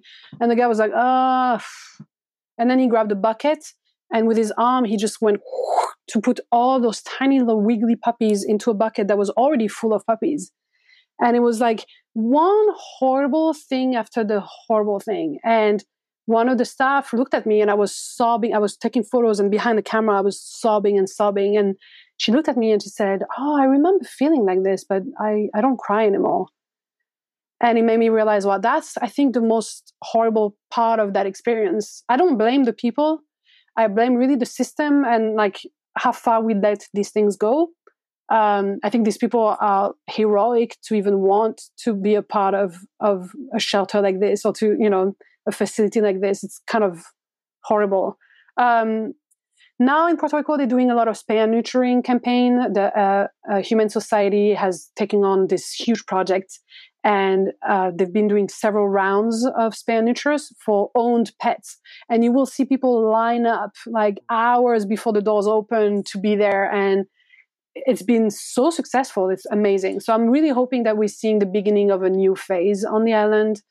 But yeah, so that was that experience. I feel like, before, when I used to go to Puerto Rico, because I went for 2 years, I went maybe like 10, 15 times. Each time I would come back, I would get like so low and depressed for like a couple of weeks. I couldn't work. I didn't sleep well. And I never really understood what it was until later it hit me like, of course, duh. I was really absorbing a lot of misery, and not just human misery. Dog misery reflects on human misery as well. Like if a society is healthy and happy, dogs are healthy and happy. So that was that experience. So when I went to South Korea last year, I went on a dog meat farm, which is where they raise dogs to eat them for human consumption. So I went with Human Society International, and I was really prepared, like, oh, this is going to be horrible. It's going to be like as horrible as that Puerto Rico shelter. Oh my God, I braced myself. And I really wondered, like, should I really do this to myself? And it felt like, this is an opportunity for me to witness something and to tell those stories. So I went. And that farm was actually not worse than some shelters I've seen, and certainly not as bad as that Puerto Rico one. I think it was an anomaly. Like most farms are really horrific. That particular farm was small, and the farmer was younger, and he actually cared for his dogs, which, and that's why I'm asking how many hours you have, is a whole other layer that is super interesting to me. So this guy was basically, he would put frozen bottles of water with the puppies so they have something cool, because it was in the middle of the summer, and oh my God, the temperature I've never been so hot in my life. Oh, it was so hot. And somebody passed out on the team because it was just so hot. And he would put iced bottles for the puppies. Like he tarps to protect them from the sun. And I was like, how does this work, that you're actually caring for your animals, but you're also sending them to slaughter? And so it was like a super interesting. It's the same as right. Someone growing a pig farm, or I remember there was a story I read a few years ago where I don't remember exactly, Iowa or Indiana or somewhere, and there was a cattle farmer, and there was a young cow that was freezing because it was winter, and he took this cow into a hot tub Oh, wow. together with him. So him and the cow are in this hot tub, and he's making sure like she gets body temperature back up, and eventually he saved this cow. And I was like, he's caring and saving, and everyone was like, what a hero, what a hero. But he's Right. gonna slaughter that same animal in Right. about a year's time. So I mean, and he was just looking after his investment. It's not like, oh, I Right. really care for this animal. And I think it's the same thing. The only difference is we look at dogs not as food, but we look at Companions, them yeah. as companions, No, as I think, family. and maybe we should give a trigger warning for vegan people here. When I talk about the dog meat farms, like vegan people can get very upset because they feel like, oh, you should put that energy into Mhm. the farming industry, instead of. Yeah. Obviously, I'm a dog witness, like I'm a dog. So I feel like there's so much work I can do there, and I think I can build a lot of bridges. So I think once we empathize with the way dogs are treated, the bridge to caring about cows and pigs and all these other animals is very short. It's a very short step from caring for the dogs to that. And it's easier for people to care for the dogs because they have a stronger emotional attachment to them, and that's just how it is. And I know it drives vegan activists crazy when I say that, but that's just the fact of life. Like, people have lived with dogs for thousands of years in their own bed, sharing their food, like sharing such an intimate relationship, which we haven't had as such a big scale with other animals.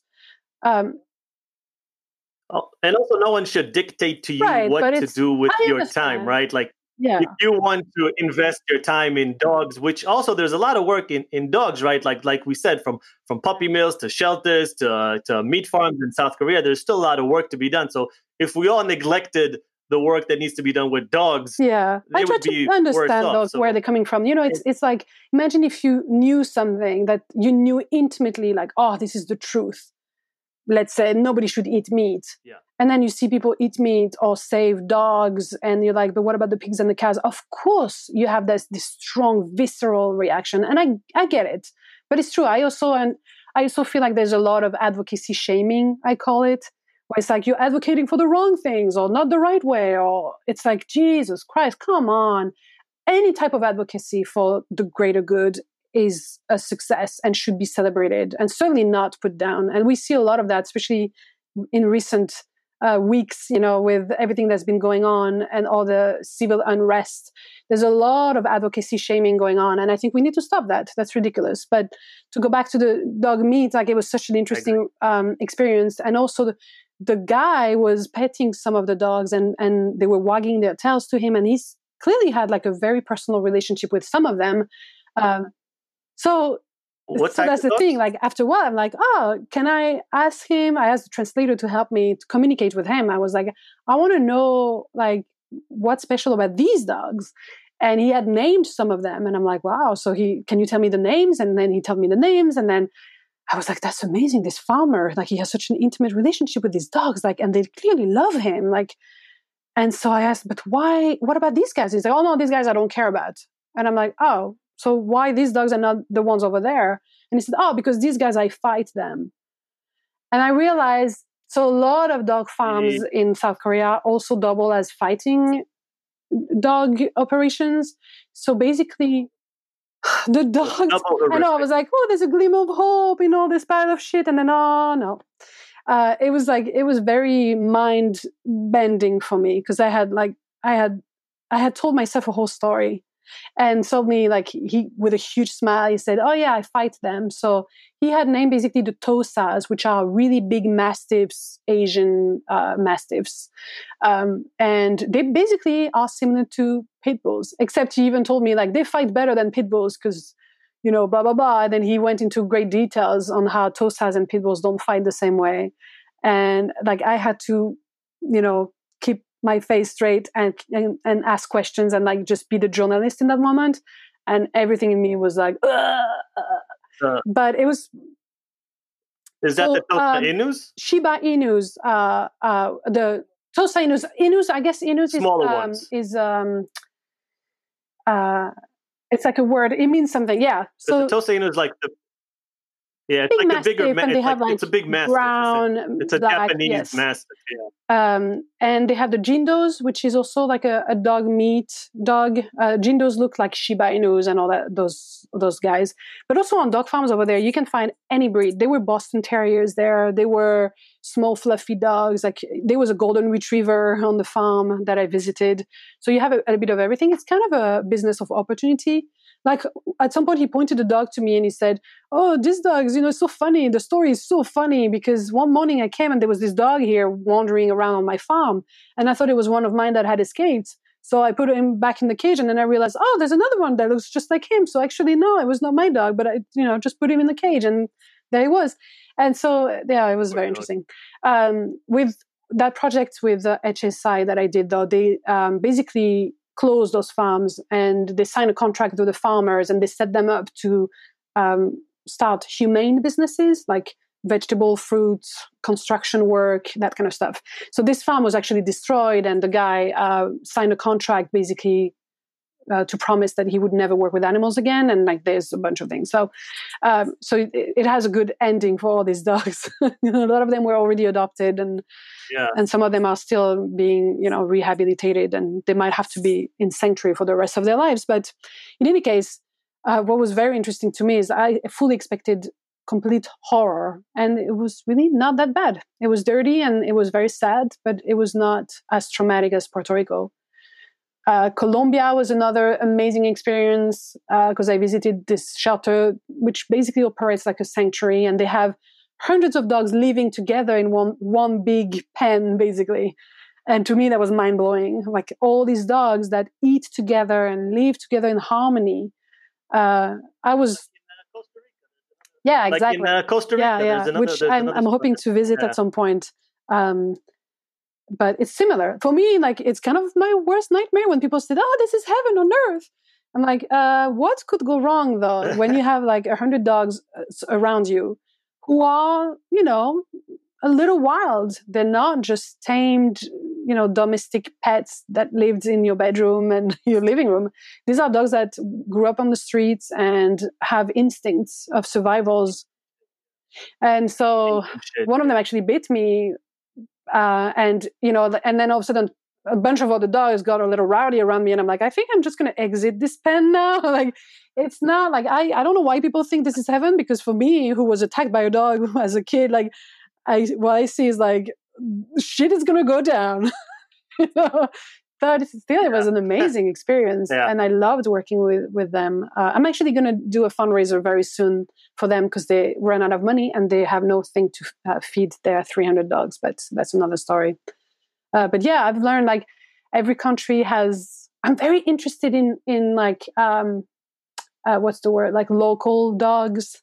I would love to go photograph the dogs in Bali and like all these places that have type of dogs that only exist there. Like the Canary Islands. Oh, I would love to go and photograph the Podenco, which is a local dog. That would be a project. Unfortunately, the pandemic kind of killed all these traveling dreams. But I think if I had to, there's a life project that I would love to do is kind of document local dog population. South Africa also has like wild dogs and like all this stuff I'm very interested in to expand beyond the US a little bit. Yeah, my wife's sister, she lives in New Delhi, and she sends pictures of street dogs all the time. But they're like they look okay. Like she says like they take care of the dogs. They're like there's people in the streets, they feed them.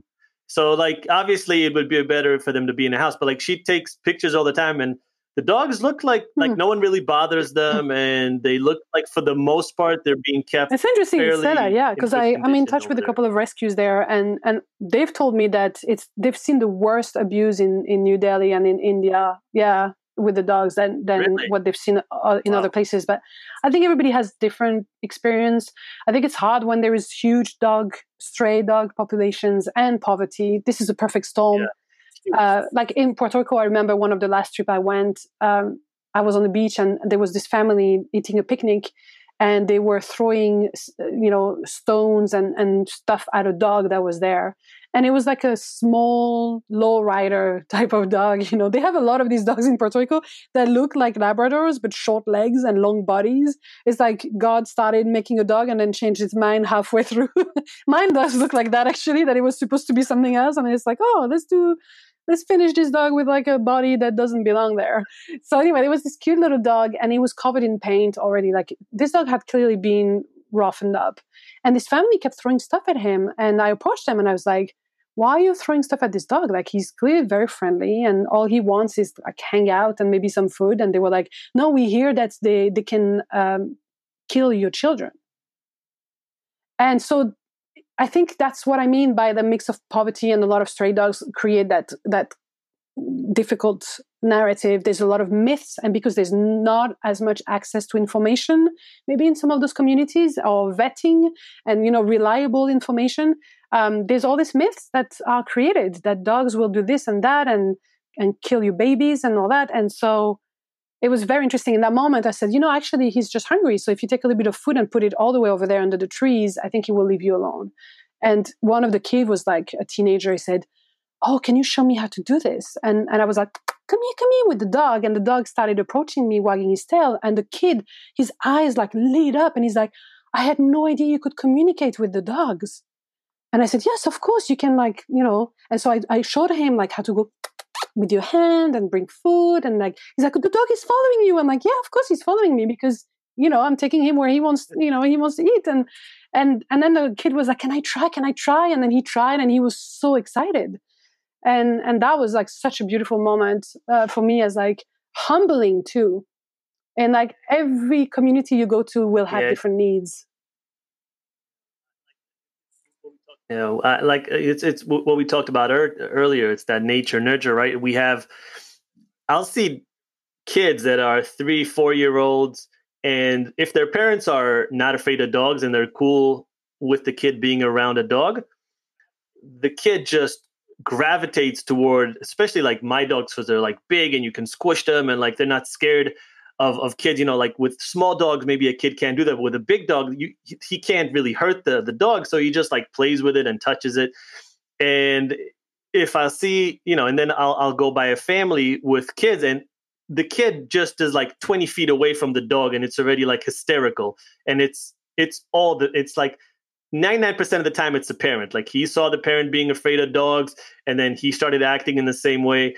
And it's so unfortunate when those things happen. I feel like even if you're a parent that is afraid of dogs, like don't show your kid that, because he's just going to imitate that same behavior, and he's going to have this debilitating fear for the rest of his life. Fear is something you can't we learn, control yours. Sure. We're not born, fearful of things like, racism and bigotry and all that stuff.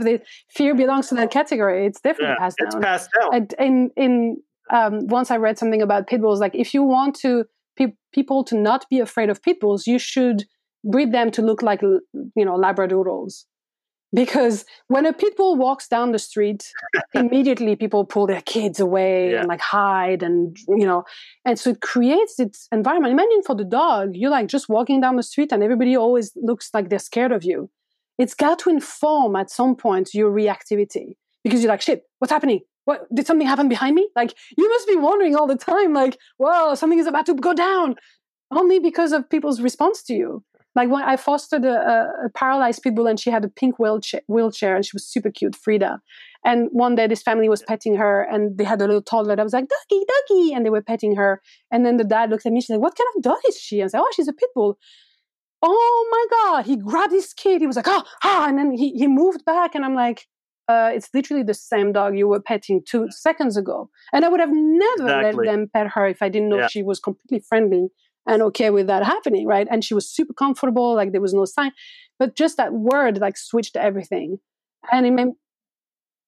Yeah, if you would have said Labrador, it would have been that's fine. what people do, And one day a mom wrote me an email similarly, so the other side of the story. And she said she was walking down the street with her scary black pit bull that people usually switch sidewalks. And then this mother and her little daughter came up to them and said, oh, look at the doggy.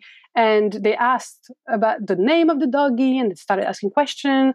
And the owner of the dog was like, I was so surprised because that never happens.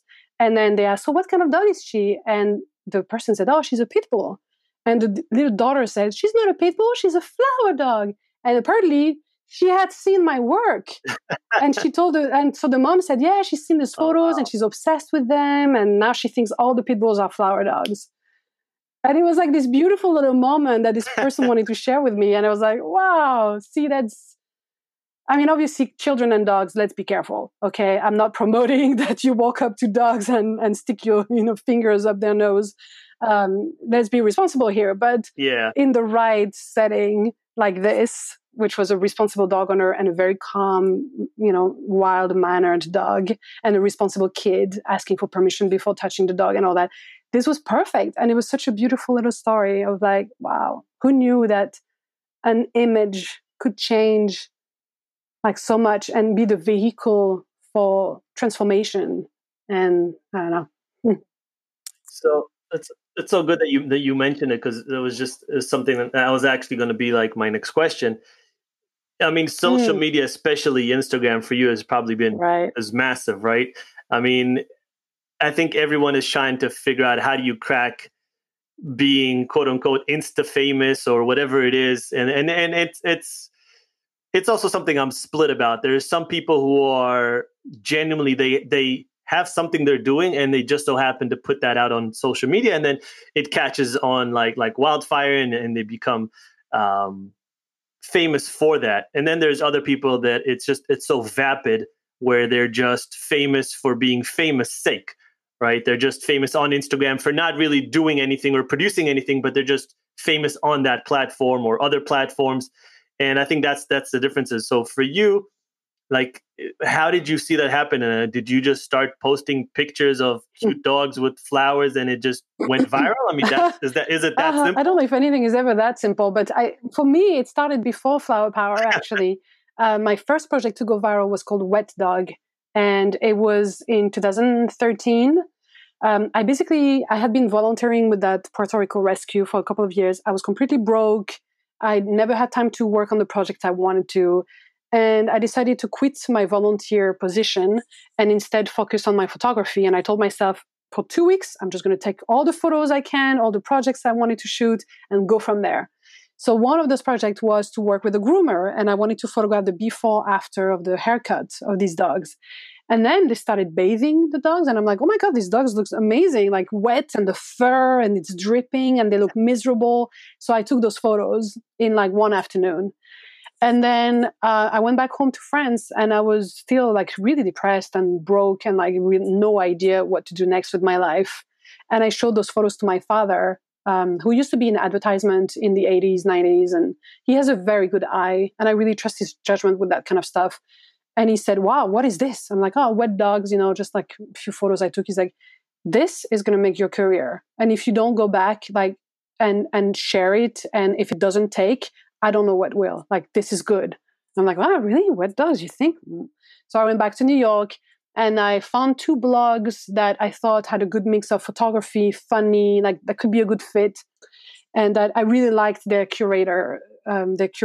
So I sent Wet Dog. Within the hour, I got an email like, yes, this is amazing. We're publishing now. Tell us more.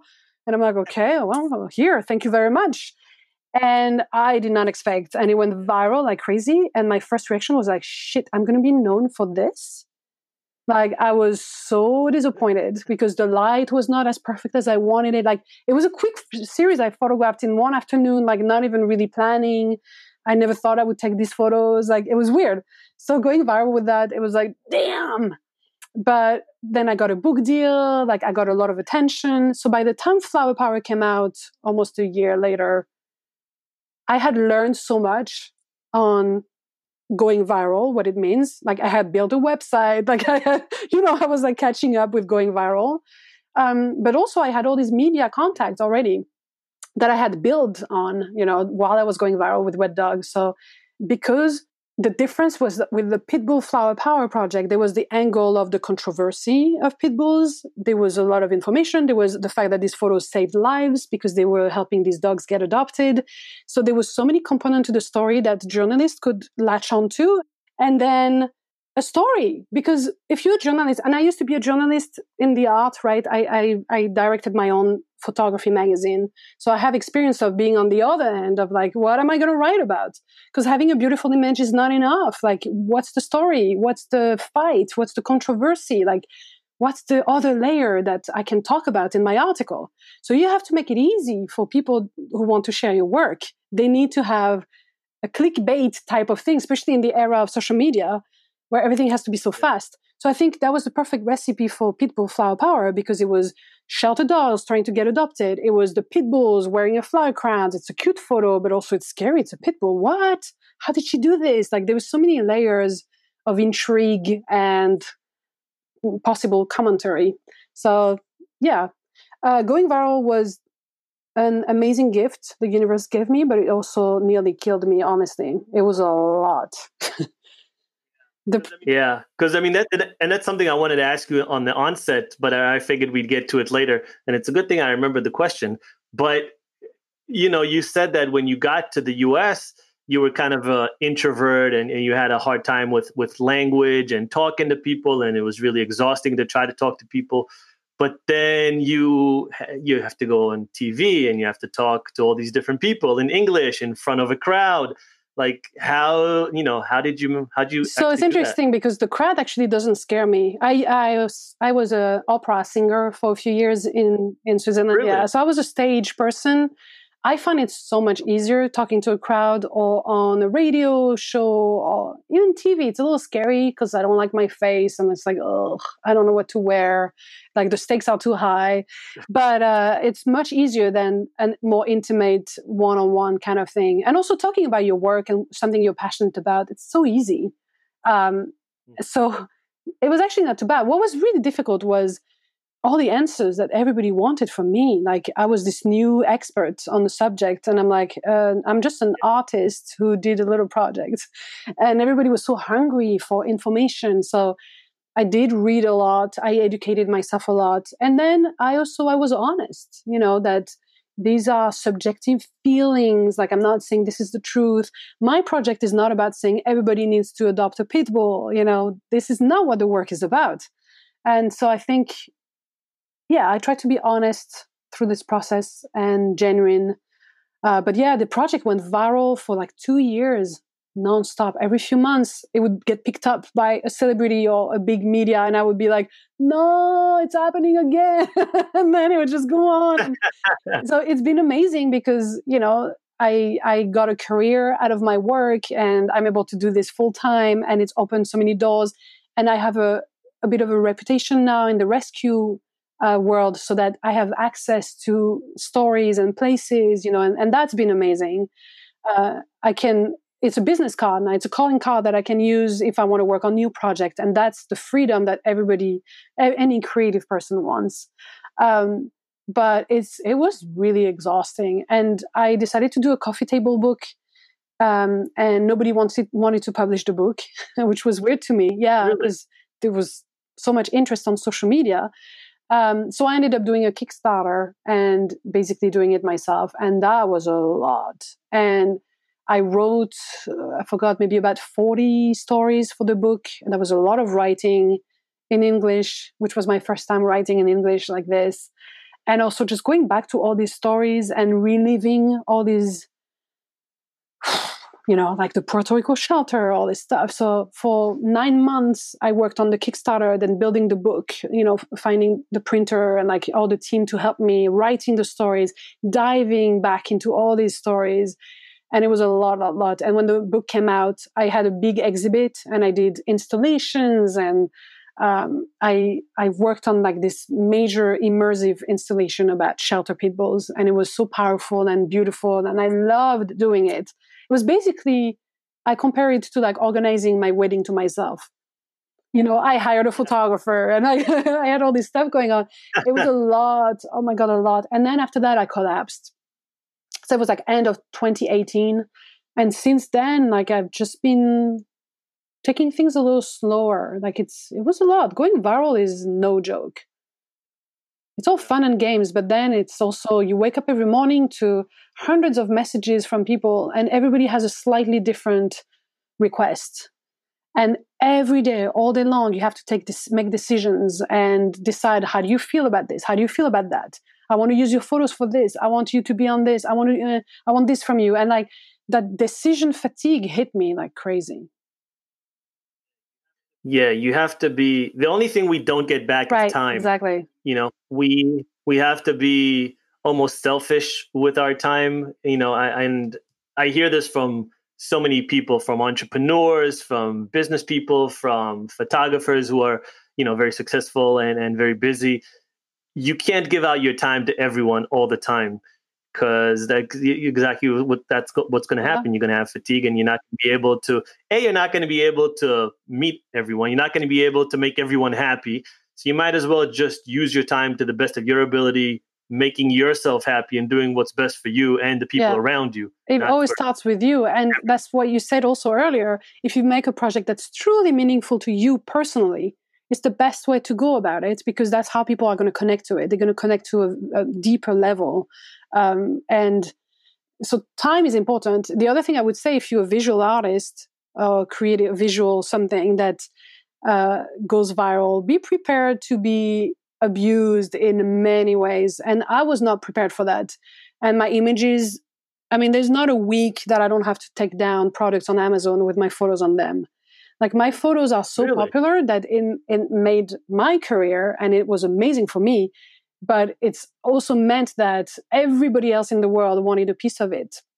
And yeah, I have folders of images. Like I would have, because I had so many fans around the world of my work, that they would send me photos. Oh, I've seen your photos on pillows in London. Oh, I've seen your photos on bags in Bali. Oh, like everybody always like, oh yeah, there's a t-shirt brand in Brazil that has a whole line with your photos on them. And like, it never stopped. Really? Yeah. And that was for me. It's impossible to control. Very hard to control. I did my best, but that meant spending so much time and energy on it.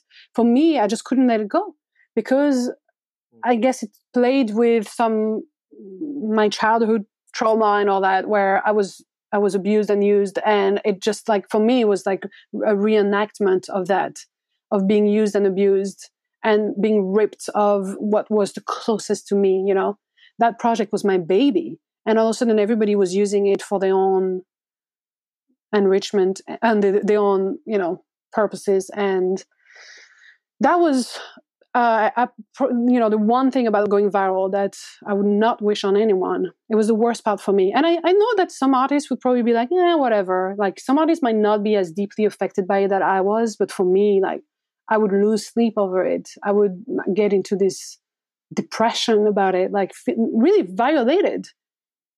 And abused. Yeah. It's obviously there's a creative and the personal aspect, but there's the business aspect. That too. It's like if I created a business now and I have a product, and all of a sudden it's being copied in China and being sold for half, it undervalues what I'm bringing, and it's not the same product, and it's not coming from the same source. So I can understand even on that level. That's extremely disheartening when you put your time and your soul and all the effort and energy into something, and then you see being copied and sold in different places. That's not. And I was also I've always been a one-person operation, so there's just so much I can do. And trust me, I have dreams. Yeah. There's so many products, and there's a whole branding that I had in mind, and there was so much more I wanted to do with this project. But as a one-person operation, I just couldn't do it all. So whenever I would see people like run with it and do things, even things that I might have wanted to do, like it's even worse, because it's like, dude, seriously, like this is what I want to do with my own work. And you guys are just stealing it and running with it. But yeah, there's so much more I wanted to do with Flower Power. And I wish I had a bigger support system in terms of like a team or something, an agent, a manager, like somebody somewhere. But I've been alone this whole time, and that was also like took a big toll on me. And then I wasn't really creative for the longest time. Like all I've done since 2014 almost is Flower Power. I've done almost 450 portraits, I think, in the series. Traveled to like 15 states, I think, and a couple of countries, and yeah, it's just been like this huge operation. And now I think I'm ready for I still love this project and I still want to do it a little bit like low key because I'm not ready to let it go. But I also definitely feel like the artist in me has been dying a little bit and suffocating, from like the same every day. So I do need to feed the artist in me a little bit. Yeah. The soul. But, flower power is such an amazing thing because there's so much. And it's done so much done a good lot of too. good. A lot of people, kind of, I don't want to say rely on it, but it's definitely given a voice to Pitbull lovers, adopters, families, shelters. It's helped at so many levels, and so many people, rely on it to some extent. And they don't want me to give up. Like they want me to continue, And there's so many of my models that have been adopted after years. Like one of my most recent success story that I really, really think is so special. There was this dog that waited 10 years. And then the family saw her in my book when they were flipping the pages, and they fell in love with her. And they were like, we're all in the same state. And it turned out they lived like 15 minutes away from the rescue. So they went to meet the dog. They fell in love. And now she has a family. And that would have never happened without the book, without the photo, the flowers, the whole story. And I have so many stories like this now that it's special. I can't just throw that away. So it's always like manage what you have and manage also the creative person in you that needs new pastures and excitement and new horizons. Yeah, I feel like we touched a lot about some of the potentially bad things on social media, but I feel like if there's one good thing, it's definitely that it's bringing attention to certain topics like rescues and putting fosters in touch with other owners and getting dogs adopted and having rescues have a page and a place and a platform for them to promote these dogs that need help. So I feel like in that aspect, and like also even like just promoting like animal rights causes and stuff like that. I think social media has amplified that times 100 from where it was. Absolutely. Oh yeah. And don't get me wrong. I love my community. My social media community is awesome because sometimes, especially in the animal rights, like you can get a lot of people that are a little intense, all causes, will bring a lot out of people. But the community that has built around flower power, these are people that are respectful and kind and like they really like-minded. And I feel like that's the most beautiful part of this whole adventure too, is that I really was able to gather a community that shares my values in many ways. And yes, they get angry and loud when it needs to be, if there's a petition or something, but mostly like they're so kind and respectful and beautiful. Like I really love. But I've been neglecting them a lot the past couple of years because social media, it's killing me. So I need to step away a little bit. It's too much energy, that has to go into it. Yeah, tech fatigue. It's happening to the pandemic, everyone, especially with someone like you who has, and a lot of other people obviously, but people who rely on it in a sense, it's something. I don't know. Yeah, it's difficult, man, to just be connected to these machines all day long. I was actually interviewing someone a couple of weeks ago, and he came up with a phone that basically doesn't have anything on it. It's That's like what I need. Phone. Yes. Yeah. Yes. Yeah. It's called the light phone. You Holy moly! Into it. I need one. He was saying it's essentially. It's not going to replace the iPhone, but it's an addition too. So if you go, let's say, on the weekend somewhere and you just want some peace and quiet, but you still want to have the option of people connecting you, you can take this with you. And I think more and more people are going to go with that route because there's definitely some tech fatigue and being on social media. Also, I don't think it's healthy for our mental capacities to be on this, especially on some of the other ones like Twitter, which is a little bit more vile and I don't touch horrific. Twitter. Even Facebook, it's interesting. Like every platform has like a different flavor of crazy. Yeah. And I feel like Facebook was always very aggressive, and it's like all the people that are very vocal. And Instagram was always kind of the La La Land for me platform where people were kinder and sweeter and younger and like just open to possibilities. So I would go like to different platform if I wanted like different energy, from people. Yeah, 100%. I think Instagram's probably the least worst out of all I think of so them. too. Although it's changed a lot the past couple of years, but especially since it was bought by Facebook. I think there's a lot more overlap now that there was, but it's still pretty decent community. I like it. I like Instagram. Yeah.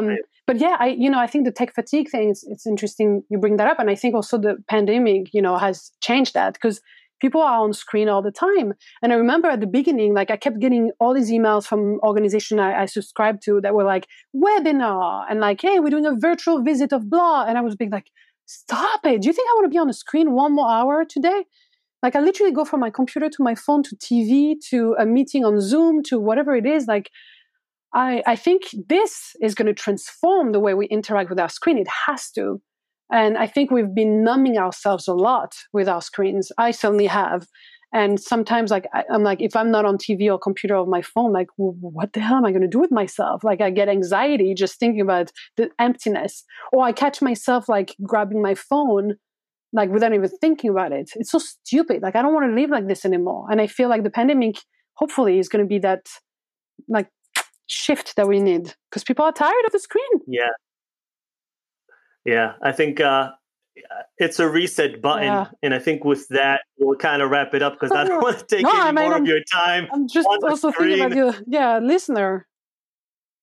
No, it's fine. This is why I think long format type of conversations is the way forward. I think when you get just sound bites of 2-3 minutes, I don't think that's what people want. I think honestly, people want genuine conversations about interesting and important topics. And you can only have those when it's an unfiltered type of format, and you can talk for a long time and really hash out, the ideas and talk about it, and come to, even if you don't come to a conclusion, at least the conversation's out there. And I don't think you can do that with any other format except this format. So that's something that I personally, this is something I really love. So I'm glad to have you.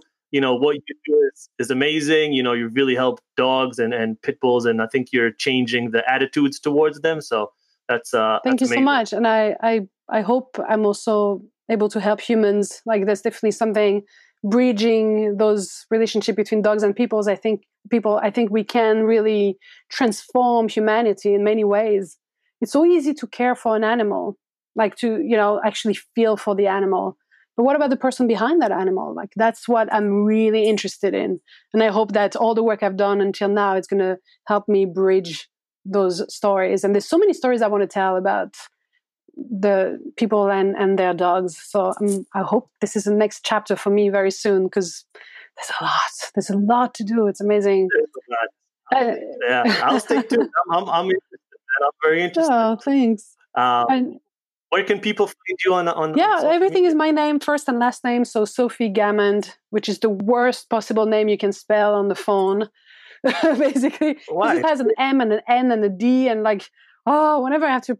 And when I moved here, like I could never remember if G was G or J. Like I would always confuse the letters, so I had to like always sweat when I'm spelling my name. But it's SOPHIE GAMAND. So Gamand, as they say here.